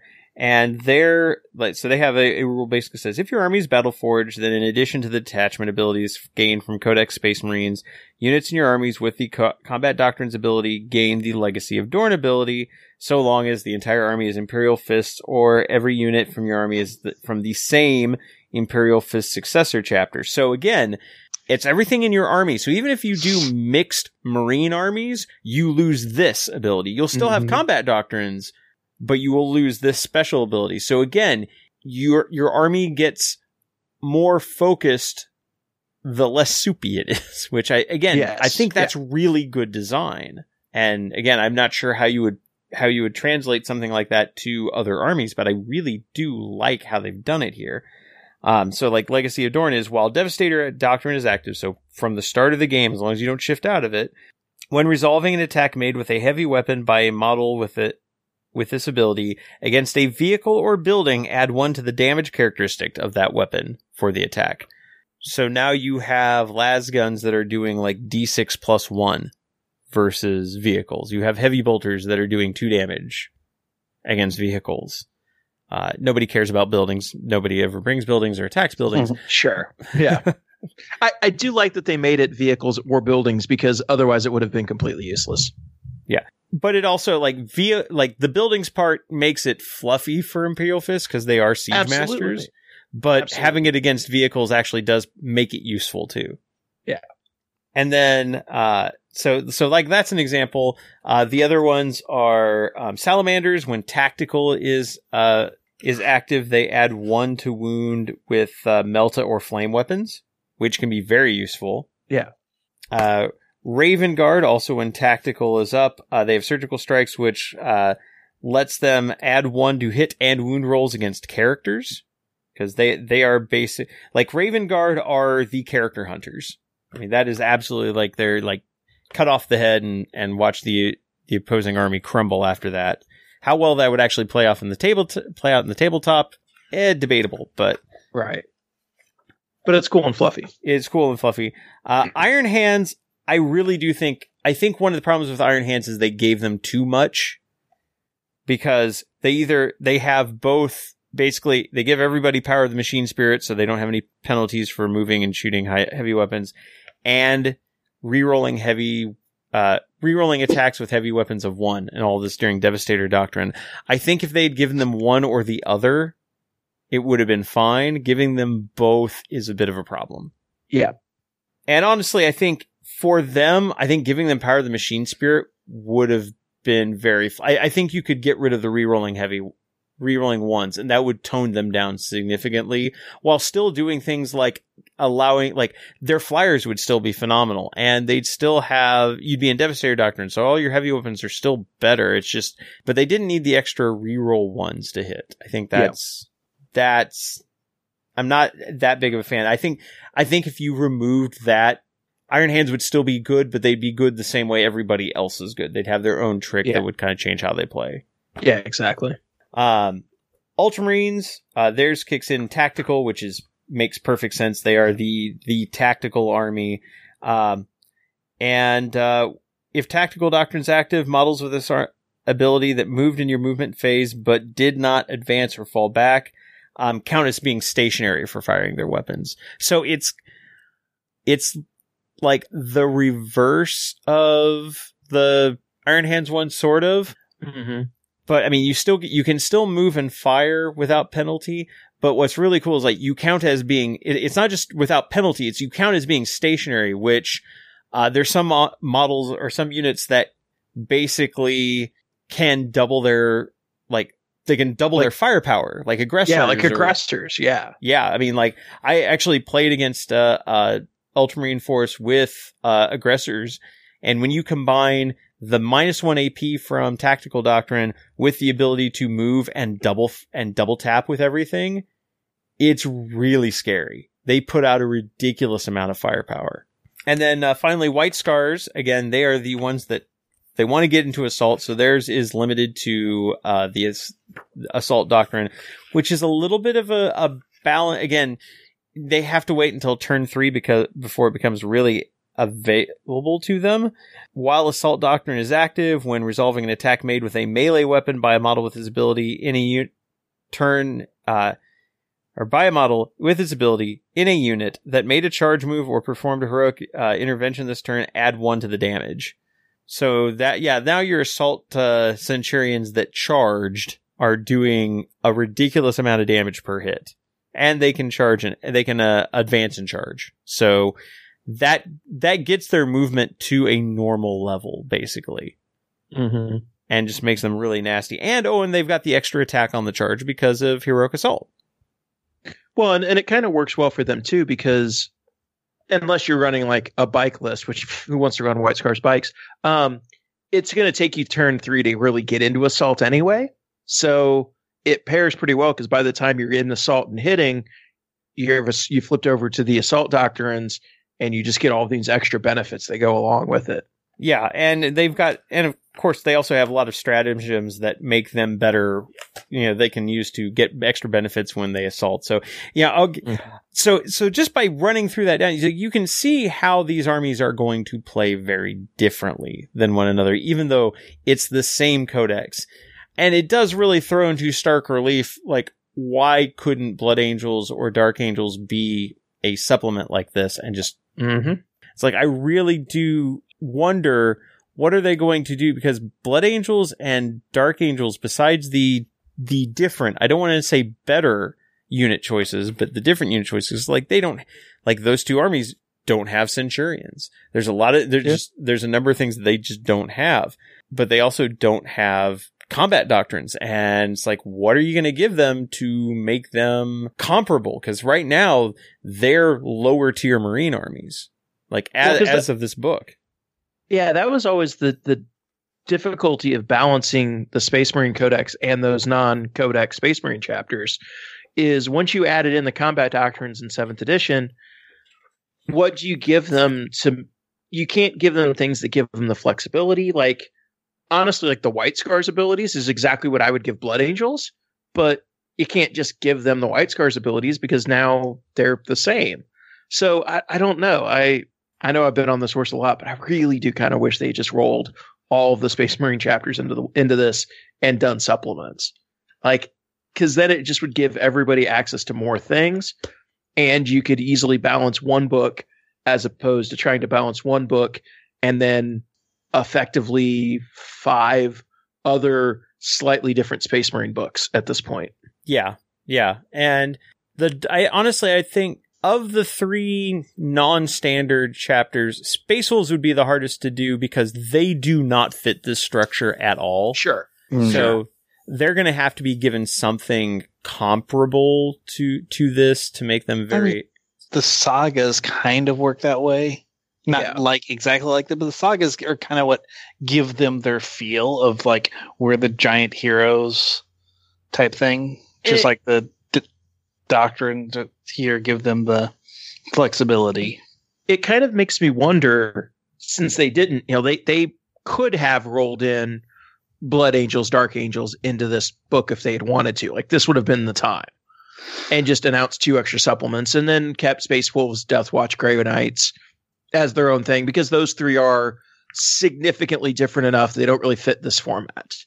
But because they didn't roll up those armies into this, it makes me wonder, like, we're in the middle of a giant plot shifting meta narrative. We talk about, like, the Civil War aspect of this.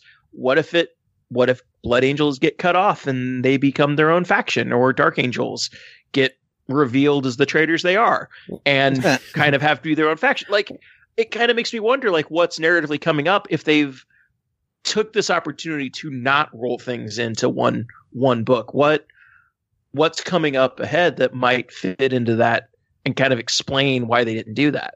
Well, and it's funny you mentioned that because, like, Blood Angels, Guy Haley wrote a book, Devastation of Baal, which basically talks about, kind of after what happened after the whole Shield of Baal campaign, and Hive Fleet, I think it was Leviathan, moves on towards the Baal system itself. And it's basically the Blood Angels calling in every single successor chapter for one valiant last stand to protect the home world. And they do end up barely, like, kind of pulling it out, especially because the Indomitus Crusade shows up, like, near the end, and here's a whole bunch of reinforcements in the form of Primaris Marines, which it's a good read. I recommend it. And it does, like, you get to have Gabriel Seth talking about, like, you do realize they're replacing us, right? Yeah. So, but yeah, there's, I think about that, but anyway, to the point is that basically Dante is chosen by Bobby G to be the regent of the part of the Imperium that's on the far side of the Great Rift. Yeah. Because there's only, like, the one passageway, the safe passageway near Vigilus to get through. So it's like, well, you can't count on support from Terra, not because we don't want to help, but because it's just very difficult to get to you. So we trust you to handle things. Yeah, there's no reason why we couldn't have a Blood Angels book that basically says, okay, so this is how they're handling things. Right. Well, and there's obviously there's precedent for that, because during the Horus Heresy, that's effectively what the Ultramarines did. Yep. We're out here on the ass end of the galaxy. We're going to set up our own empire, and if we win, we'll rejoin. Yeah. I mean, that's what they did. So it's like, I just think it'd be interesting, because that would narratively explain why they have remained separate and why they didn't get rolled into this new, into these books. And it would also give them a little more personality and fluff to be like, okay, no, Blood Angels really are their own thing, and they're more different than the other Space Marine chapters, and really have their own, reason for being separate and all these things. And I just think that'd be a fun thing to do. Mm-hmm. Now, speaking of things being separate or the same, I also wanted to talk about how they handled successors in this. And I thought this was really cool. In that, if you are an Ultramarine, like, it used to be like, I'm an Ultramarine successor chapter, which basically just means I'm Ultramarines. It was a different color. It was Ultramarines with a different color, and I could use Ultramarines characters and just say I was Ultramarines. Now, you can say, and again, this is going to get more into, like, you would choose it more for a narrative reason, because, like, if you're going tournament play, just unless you're wanting to build your own your own successor chapter tactic. Although, again, this would get into that, so it does matter. If you choose to be a successor chapter, you get access to the stratagems, you get access to the warlord traits, you do not get access to the characters, you do not get access to any units that are specific to your founding chapter. You also do not get access to that chapter's relics by default, which I like. Mm-hmm. And there's a strategy. You can like spend command points to have a stratagem that says, hey, they trust you have done a good enough job as a successor chapter that for this campaign, they're going to entrust you with one of their relics, but it's going to cost you to do it. Instead, they have basically I don't want to say a lesser set of relics, because in many ways they're on par with what most relics do. Yeah, they're just different. They're different, and they're in some way, it's interesting because it's like, it's war gear that used to be able to like just take on a commander or a character. Like, I'm thinking like 4th, 5th edition, even 6th edition stuff. But things like, artificer armor or a mastercrafted weapon or digital weapons are special issue war gear, which is basically relics for chapters that don't have relics. But then they do have like each chapter has its own then like kind of extra ones. Like, Ultramarines have the Sunwrath pistol, which replaces a plasma pistol with a better version of a plasma pistol. Imperial Fists have, the Auric Aquila, which gives you a 4-up invulnerable save and, a 5-up feel no pain against, mortal wounds in the psychic phase.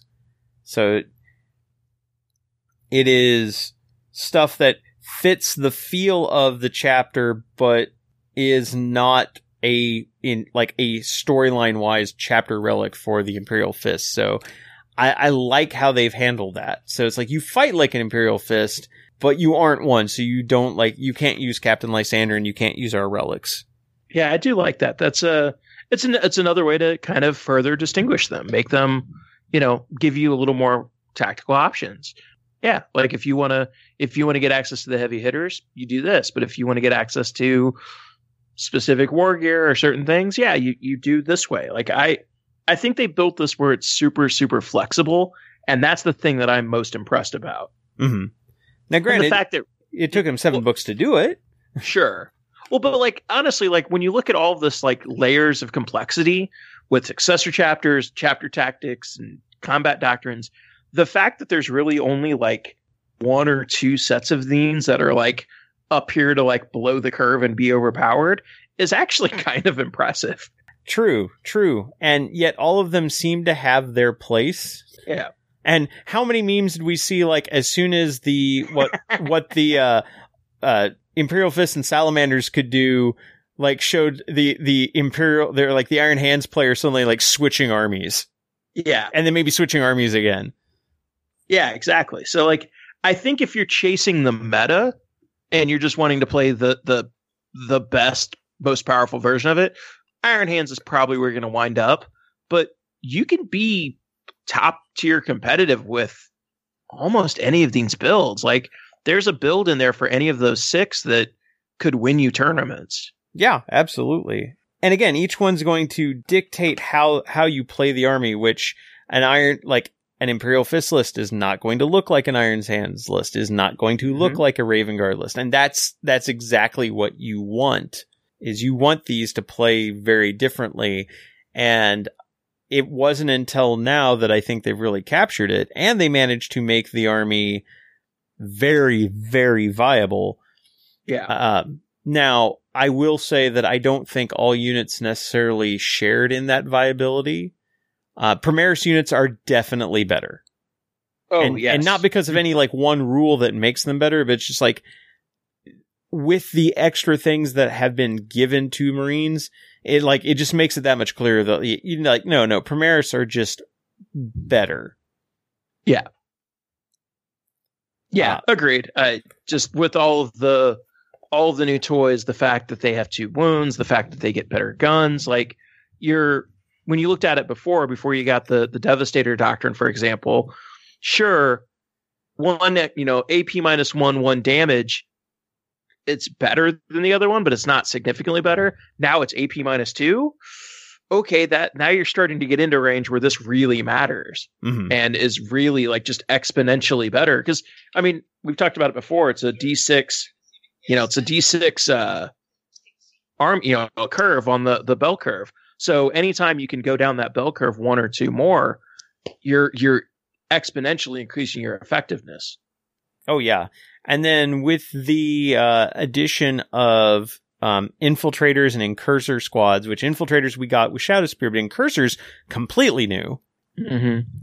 And again, being able to basically set up anywhere on the board, with as long as you're more than 9 inches away from the enemy deployment zone, gives you a decent amount of board control, and it gives Primaris something not quite exact, but I mean, it gives you something akin to scouts, and you also have you have that kind of thing with like the Invictor Warsuit and Eliminators. It gives you the kind of board control that Marines have, and we haven't even talked about the change to drop pods, which I think people like perked up when they saw the change to drop pods. Which, if you haven't followed it, it is you are now immune. Like your units don't apply as far as like the tactical reserves rule if they're in a drop pod. Yeah, which is huge. Super cool. Yeah. It doesn't fix some of the other problems with the drop pod, but it does. Yeah, they explicitly punted on the doors thing, which is annoying. Yeah. But it does allow a drop pod army or a drop pod heavy army to be very effective, which is cool. And it makes the drop pod a viable choice again. But I do think some of the thunder of that has been stolen by these infiltrating Primaris units that can do kind of the same thing, but better. Yeah. But yeah, with the addition of those, with the addition of you've got the Invictor Warsuit and you have the Redemptor. So you've got a couple of Primaris-y Dreadnought like options, with the addition of the Executioner, which gives you some massive firepower potential, even more so than you had with the Repulsor, which was already made out of gun. You don't see a lot of need for regular Marines. And I think it's funny that the only way that like regular Marines are really showing up is you still see some scouts, and scouts still like having They're sniper cheap. weapons makes a big difference. And also, being dirt cheap helps. And then, if you take a Marine and you wrap him in another Marine and kind of make him a little bit bigger than a Primaris, you get a Centurion. Give him a Marine Snuggie. Yeah. It is a little frustrating. So that's the one thing that Primaris do not have yet. They don't have a viable assault unit. And I think that's why Centurions, especially the assault Centurions, were still are such linchpin units to some of these competitive armies, because you just completely lack that assault punch otherwise. You get it a little bit with aggressors, but I think it's D3 with their power fist, so it's not quite as good than the flat damage that Centurions do. I think once they get like an assault Primaris Marine unit and basically like assault Terminators that are good, I don't really know what the niche for old Marines is going to be. Legacy. Yeah, I mean, maybe, I don't know. Like, it's really hard for me to envision them saying, we're going to take what was our most popular line, models that everybody has, that they have entire armies of, and just completely move them to Legacy. That seems a bit extreme. Well, I don't think they will move them to Legacy. I think the player base will move them there, sort of. Sure. Although The other thing we didn't mention was the non-repulsor transport. Oh, the Impulsor. The Impulsor, yes. Too many names of things that are so Ins and ulcers. But yeah, like we finally have a non-300 point loaded with weapon Primaris transport. That's going to be huge too, because now, like you said before, like you kind of had like, well, 5-man tac squad and a Rhino or a Razorback is still cheaper than a more mobile than a Primaris unit, but now it's like a 5-man Primaris unit and an Impulsor, just about as good. Yeah, like I don't know, they're really closing all the loopholes of like areas where old Marines had a place. There's one place they definitely still have the Tech Marine manning the Thunderfire cannon. Yeah, but I mean, we're not seeing him completely out there, but we now have a Primaris Tech Marine in Iron Master Feros, Father Feros. We have an assault-ish Primaris Marine in Shrike. We've got the Iron Fist dude, Torg, whatever the hell his name is, or Torgaradon, yep, with basically Centurion armor because he's got a Power Fist and a Grav Cannon. Like, writing's kind of on the wall. Yeah. Like, and I truthfully think they're doing this a smart way, as opposed to just releasing, here's your new Primaris army. Sure. They're kind of piecemealing it out little by little to kind of keep the Space Marine interest high. Oh yeah, no, I fully admit that people would have been livid if they had just immediately replaced their entire Space Marine army. But yeah, it feels like it's happening. And then I don't know. There are things they could certainly do, I think, to make old Space Marines viable. I just don't know what the appetite is to do it. And I'll be honest, like the Primaris models are a lot cooler. Well, they are.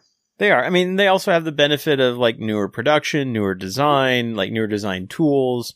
Yeah, and just like better proportions. I mean, they feel like it's like Primaris are what Space Marines really should have been anyway, like scale wise. Oh, okay. To be fair, Space Marines back in like 2nd, 3rd ed were what they needed to be scale wise. The scale just keeps on getting bigger. That is absolutely true. Agreed. Absolutely true. But, and speaking of assault characters, Adrax Agatone, the new salamander. So weapon skill 2, ballistic skill 2, 6 wounds, 5 attacks, so 6 on the charge because of heroic assault. He's armed with a thunderhammer that is strength times 2, AP minus 3, 4 damage. Mm-hmm. And you add 1 to wound rolls for attacks made with melee weapons by models and friendly salamander units within 6 inches of this model, and if that unit made a charge move, was charged, so whenever heroic assault would kick in, he also adds 1 to wound rolls.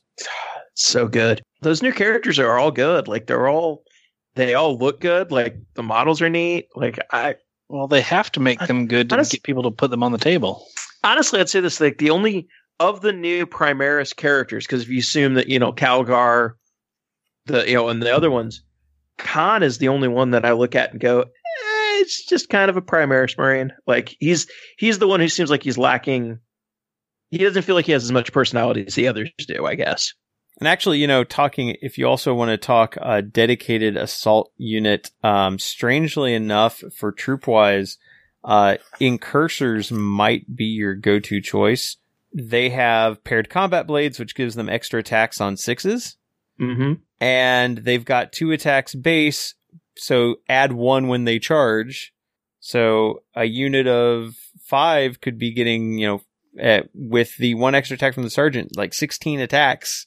And then any 6s to hit. So figure probably 17, 18 attacks.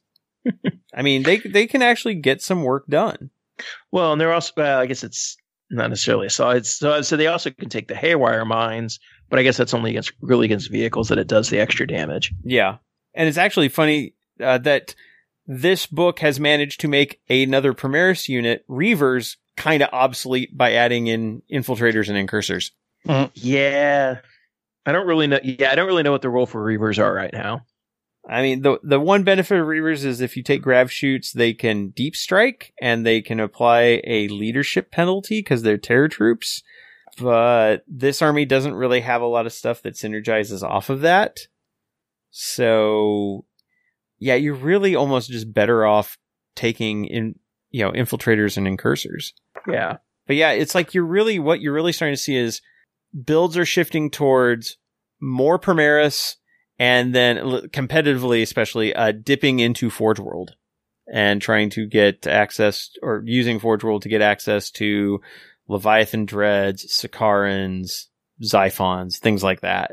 And even then, Xiphons aren't all that necessary because the flyers are actually pretty decent that they've got. Yeah. It's a good army. Like, this is how you update how you update an army. Like they made just about everything in the book better. No, absolutely. There were a couple of simple like army wide rules. Like it wasn't this doesn't feel like it's a drastic makeover of the book. Like it just feels like they went in and they figured out what they needed to do to make it play a little bit different and give it a unique feel, and then just made those changes, and it impacts a lot. Like this book feels a lot different than the old one, but it plays a lot different. It doesn't feel like they made a lot of changes, which is good. Like the feel of the army still is there, but everything just feels better. Yeah, and even though we're saying like, yeah, it definitely makes the Primaris units feel even better, I do think it is kind of a rising tide lifts all boats, because if you played a non-Primaris army, you're still going to see similar improvements. Absolutely. Yeah, absolutely. Yeah, if you still wanted to take old characters and TAC Marines and Dreadnoughts and things, you still get all these benefits. It's just, again, it's like as you talk about, like that bell curve of it being a D6, like basically you're one notch up that curve with Primaris stuff. So, but you could still build a very competitive, very good army with no Primaris. Absolutely. I mean, competitively, you're probably better using Primaris. Just they're a little bit more efficient. They are going to be a little bit more expensive, but the extra wounds and some of the other benefits will make up for it. But yeah, you can run a perfectly fine army and you still get all the benefits from Bolter Discipline and Heroic Assault and Combat Doctrines, and then all the other abilities that you have. The only thing, like, unless you have stuff that keys purely off of Primaris or Redemptor or, something like that, you're gonna be fine. And it's like, you're gonna get the benefits, and you will also have access to things that they don't have, like even cheaper transports and drop pods. So, I mean, it's like, you still have some tools, and you can still have kind of the flexibility of old Marines, but don't be surprised if you don't see a lot of them on the table in a tournament setting. In fact, I even think it's kind of interesting that when White Scar's builds started coming out, it wasn't White Scar bikes. Nobody really cares about White Scar bikes. No, because the benefits they have work really good with jump packs, and they work really good with slow infantry units that are dedicated assault units. So, like, that's why you're seeing the best build with them is, I always forget what the name of the detachment is. The heavy support detachment. Spearhead with the one I've seen a lot of is a captain with a jump pack and a Thunderhammer. So basically a discount smash captain and 3 units of assault centurions. Okay. That'd be a Vanguard because they're elites. Or Vanguard. They're okay. They're elites. Okay. Sorry. But yeah, like, that's a really good thing to splash in. And in a case where you don't care about the specific combat doctrines, but you want to keep your chapter tactics, you mix that in with Iron Hands, infantry support, and a couple of dreadnoughts. It's a pretty stout list. Mm-hmm.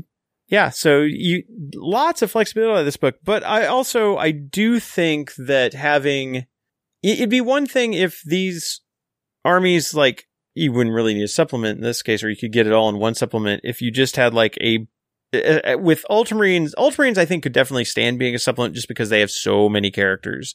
Mm-hmm. But all the rest of them, I think back to the Angels of Death book they did back in 6th, I believe. Oh, that where it added the extra relics and it added other things and formations for all the various founding chapters. And I'm like, if it was just a page that had warlord traits for your extra warlord traits for your chapter, and then the extra Doctrine Plus ability, where if you build it all, you get in this chapter, you get this extra doctrinal ability.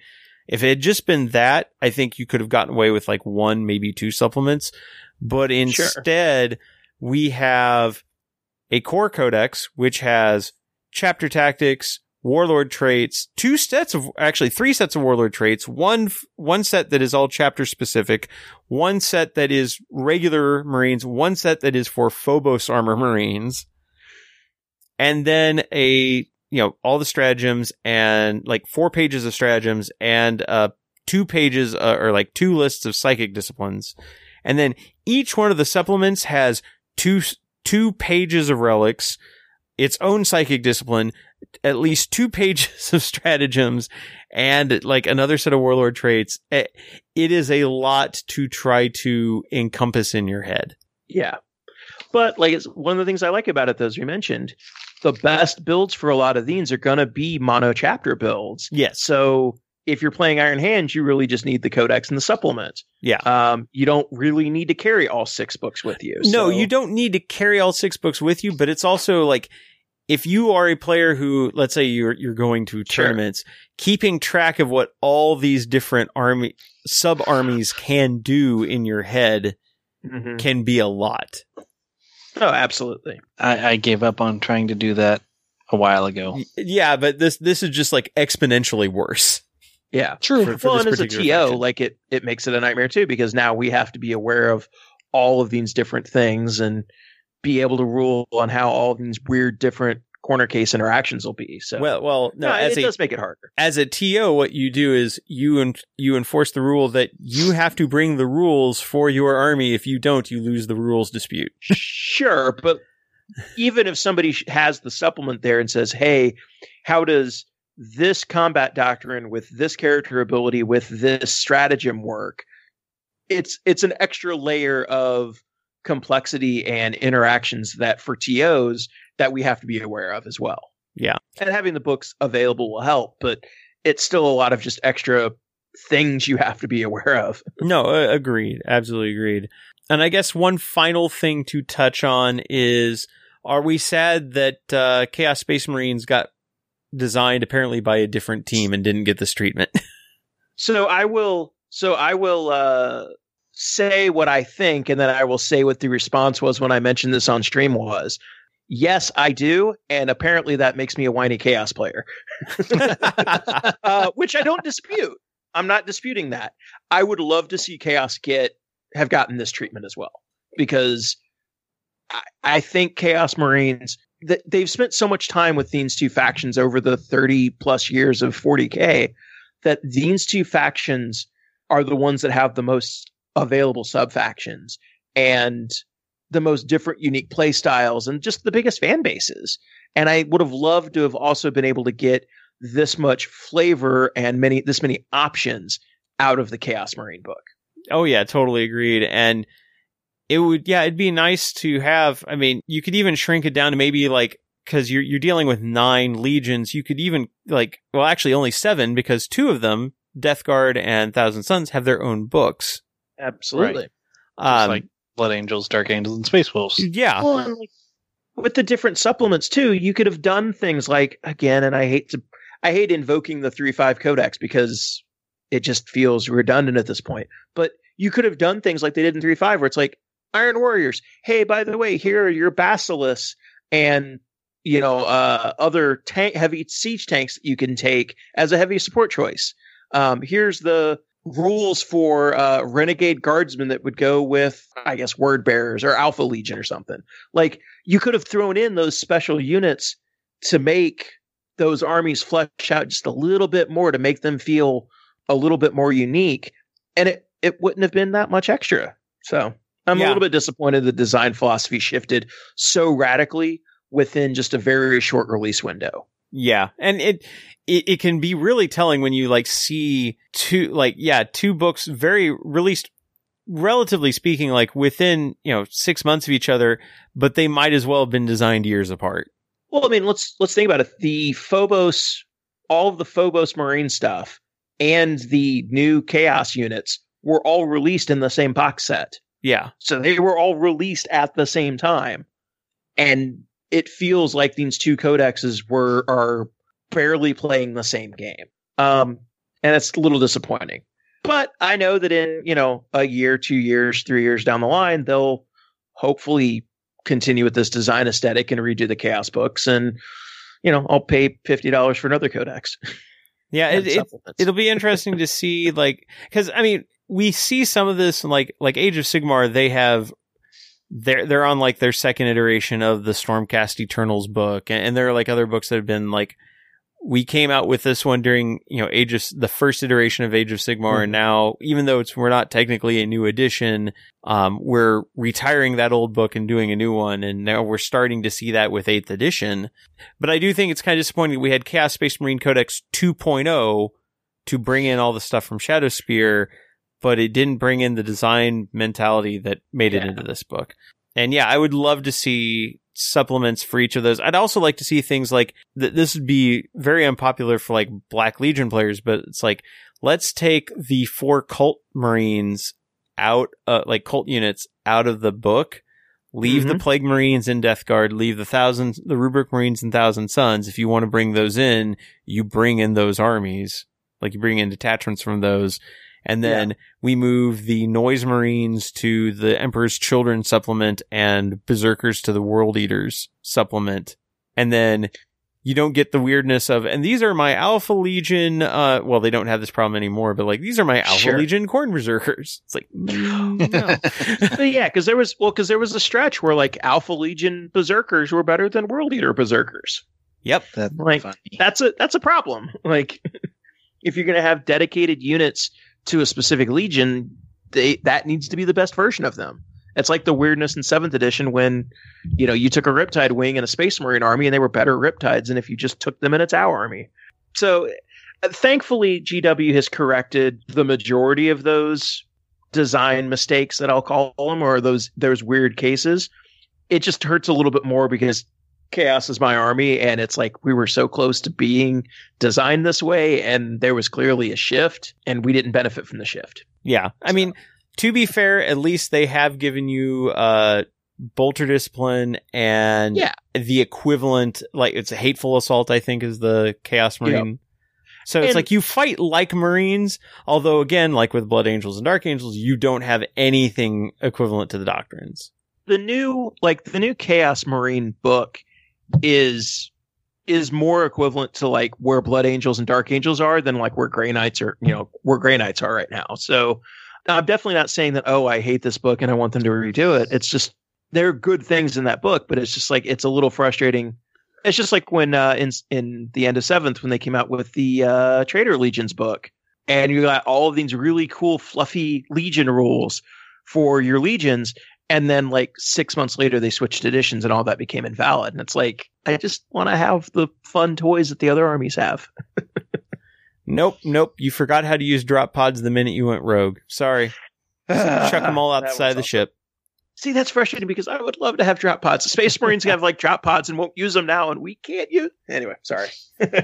Well, maybe the Chaos players learned that drop pods are a hassle and people don't know what to do with doors.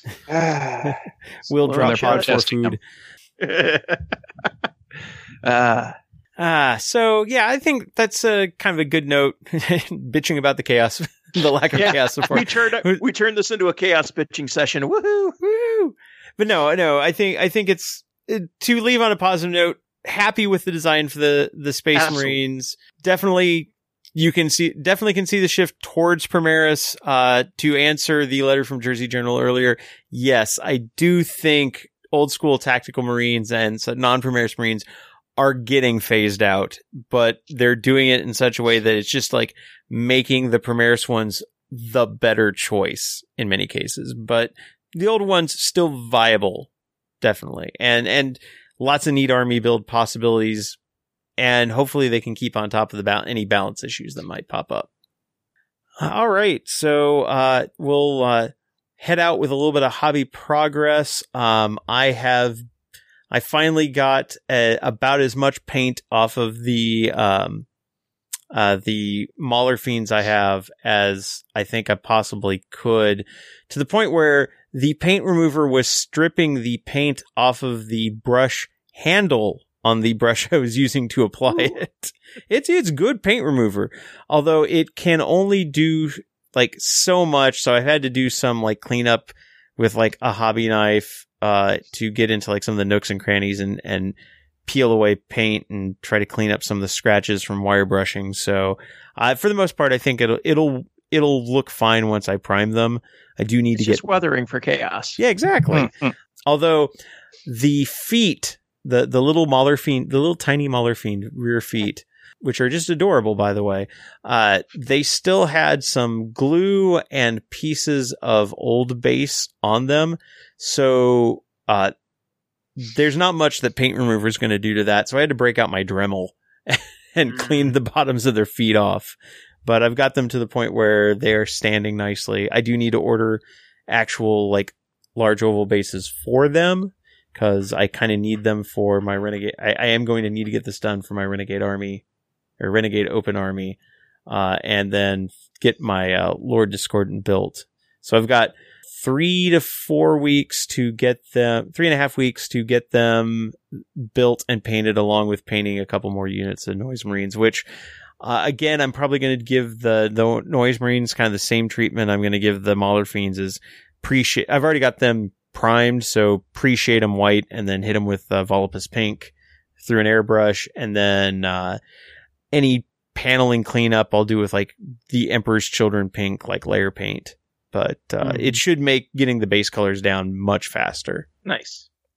So for myself, as of with 4 weeks to go before the Renegade Open, which was like Saturday, I had my army assembled but had no paint on any of the models. So I had to basically paint an entire 1,500 point army in a month. That seems like a daunting task, but I've done basically the first 4 of like 6 steps in like 2 days. So I've got 3.5 weeks now to do the rest of it, which is the detail work on the armor panel and stuff. GW put up a really good Alpha Legion Horus Heresy how to paint video. And I've breezed through like the first steps. Now I'm on like the final step of, well, the main step of putting the armor color down, and then the details after that. But hopefully it'll come out and look like I want to do, because I'm basically doing a 30K Alpha Legion army that basically the story is going to be, for the large armies, I'm taking this to LVO as well, is basically they were fighting on a planet, got sucked into the warp, and came out in the 41st millennium, and now it's this Alpha Legion 30K Heresy army that I'm running as a Chaos Marine army. So like I'm using the Forge World Alfarius as a Demon Prince.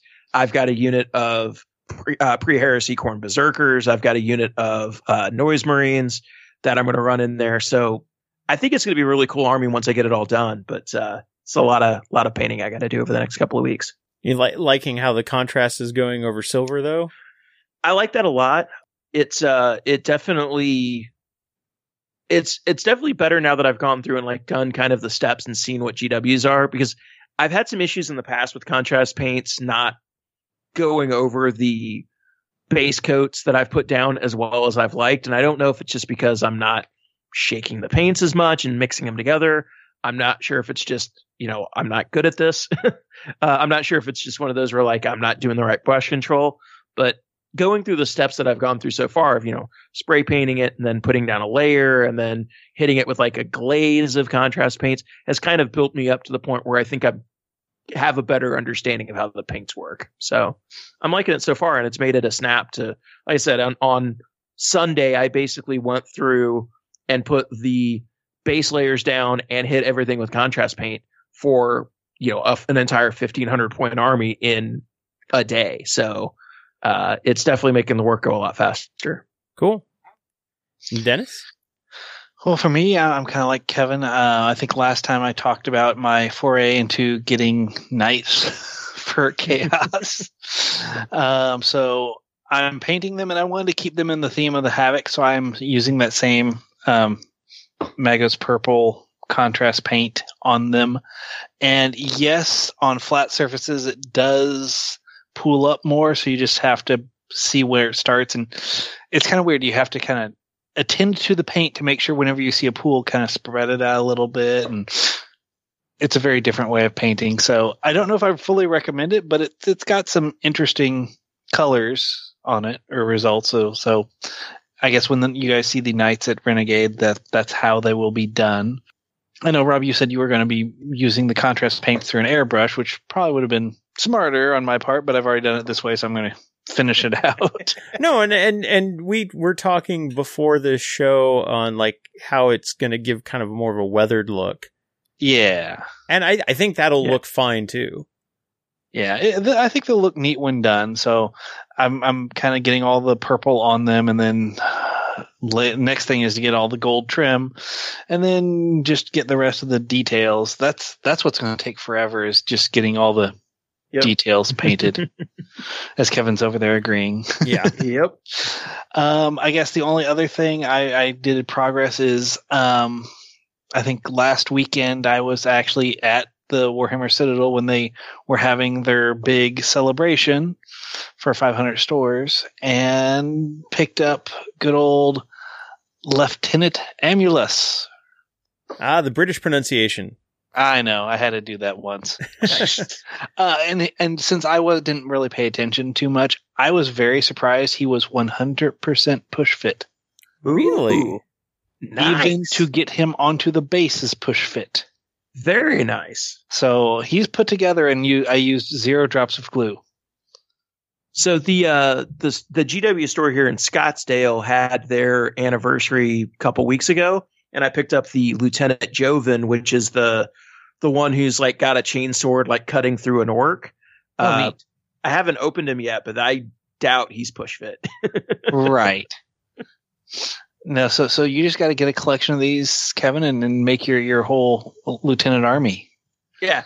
Well, like I'll be honest, like with all of the models that they've released, as far as like the Shrike and Iron Father, Pharaoh, stuff like that, I'm finding that I'm like, I kind of want to pick all these models up because they're cool looking models. So I've kind of been thinking, I'm like, for a friendly event or something like that, I could probably do something where I'm like, yeah, I'll just run 2 command detachments, Supreme Command detachments of just like all the named characters, and then like maybe a small group of like Primaris Marines just to like balance it out. But I think it'd just be fun because the models are so cool. Now, see, you say stuff like that. I've already had the air quote dream of doing all the Phoenix Lords in an army, which would take up 2 Supreme Command detachments. But you don't have many points after that, and 2, some of the Eldar Phoenix Lords are looking a little old. Yeah, so They're a little dated. Maybe when they come out with new plastic Phoenix Lords, more than just Jane Tsar. I mean, hint, hint, GW. Well, that's the thing, is like all of the different like Space Marine characters, like they're force multipliers. So like by themselves, they're cool looking models. Like, dude with Thunderhammer, dude with the Power Fist. But like it's all of the other benefits they get. So it's like in a friendly event, I can't really see somebody looking at it and going, oh, you decided to run like 10 lieutenants and, these other characters. Yeah, I'm going to stomp your army because like it's not going to be that hard to beat. Right. But it's like they're cool looking models. Like, oh, they are very cool looking. I have the Shrike model, and I'm like, because it was so freaking cool. So that's pretty much what I'm doing. I've got those 3 nights to finish out, and then I'm going to actually paint the mask, because for a narrative event we're doing at our local store. I needed the mask to be in the army because they're a little better than the Herald, and they fit with the theme and the points. So nice. Have to also get that painted within a week. That you can get this done. Yeah, I'll get them all done. So that is what I've got going. Alrighty, well, like I said, that kind of wraps up our show. I think I will have, let's see, next episode, I'll talk about how Midmo Maelstrom went, and that'll be our last pre-Renegade episode. Yep. And then 2 weeks after that will be our Renegade Open coverage, which is always a blast. So, so we've got, November is a busy month. Then it's the road to Midwest Conquest 2020. So, right. Yeah. And registration for Midwest Conquest 2020 will be opening up soon. We're kind of ironing down some details at the last minute on what kind of internet connectivity, because we would like to be able to offer a streaming table this year. We'll see. For the Lord Marshall TV. Yes. So we're hoping that'll be a thing. We'll have more details it may adjust how much we do our pricing for. So again, we will make sure to communicate that as soon as we know. So watch this space, or I guess listen to this space, because watching this would be bad radio. So Unless people like waveforms. Yeah, that's true. You might really like waveforms. But anyway, so that's coming up. But in the meantime, from all of us here at Preferred Enemies, I'm Rob. Kevin? Dennis? Good night, good gaming, and 7 books equals 1 neat army.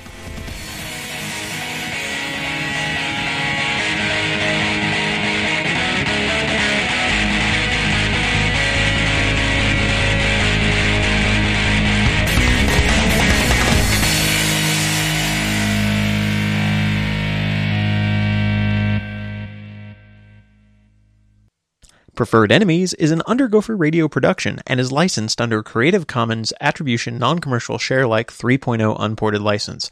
Our theme music is Metal Slug 2 Super Vehicle 001/2 No Need to Reload, originally by Takushi Hayamuda and remixed by Ro Ataka, courtesy of OC Remix. It can be found at ocremix.com.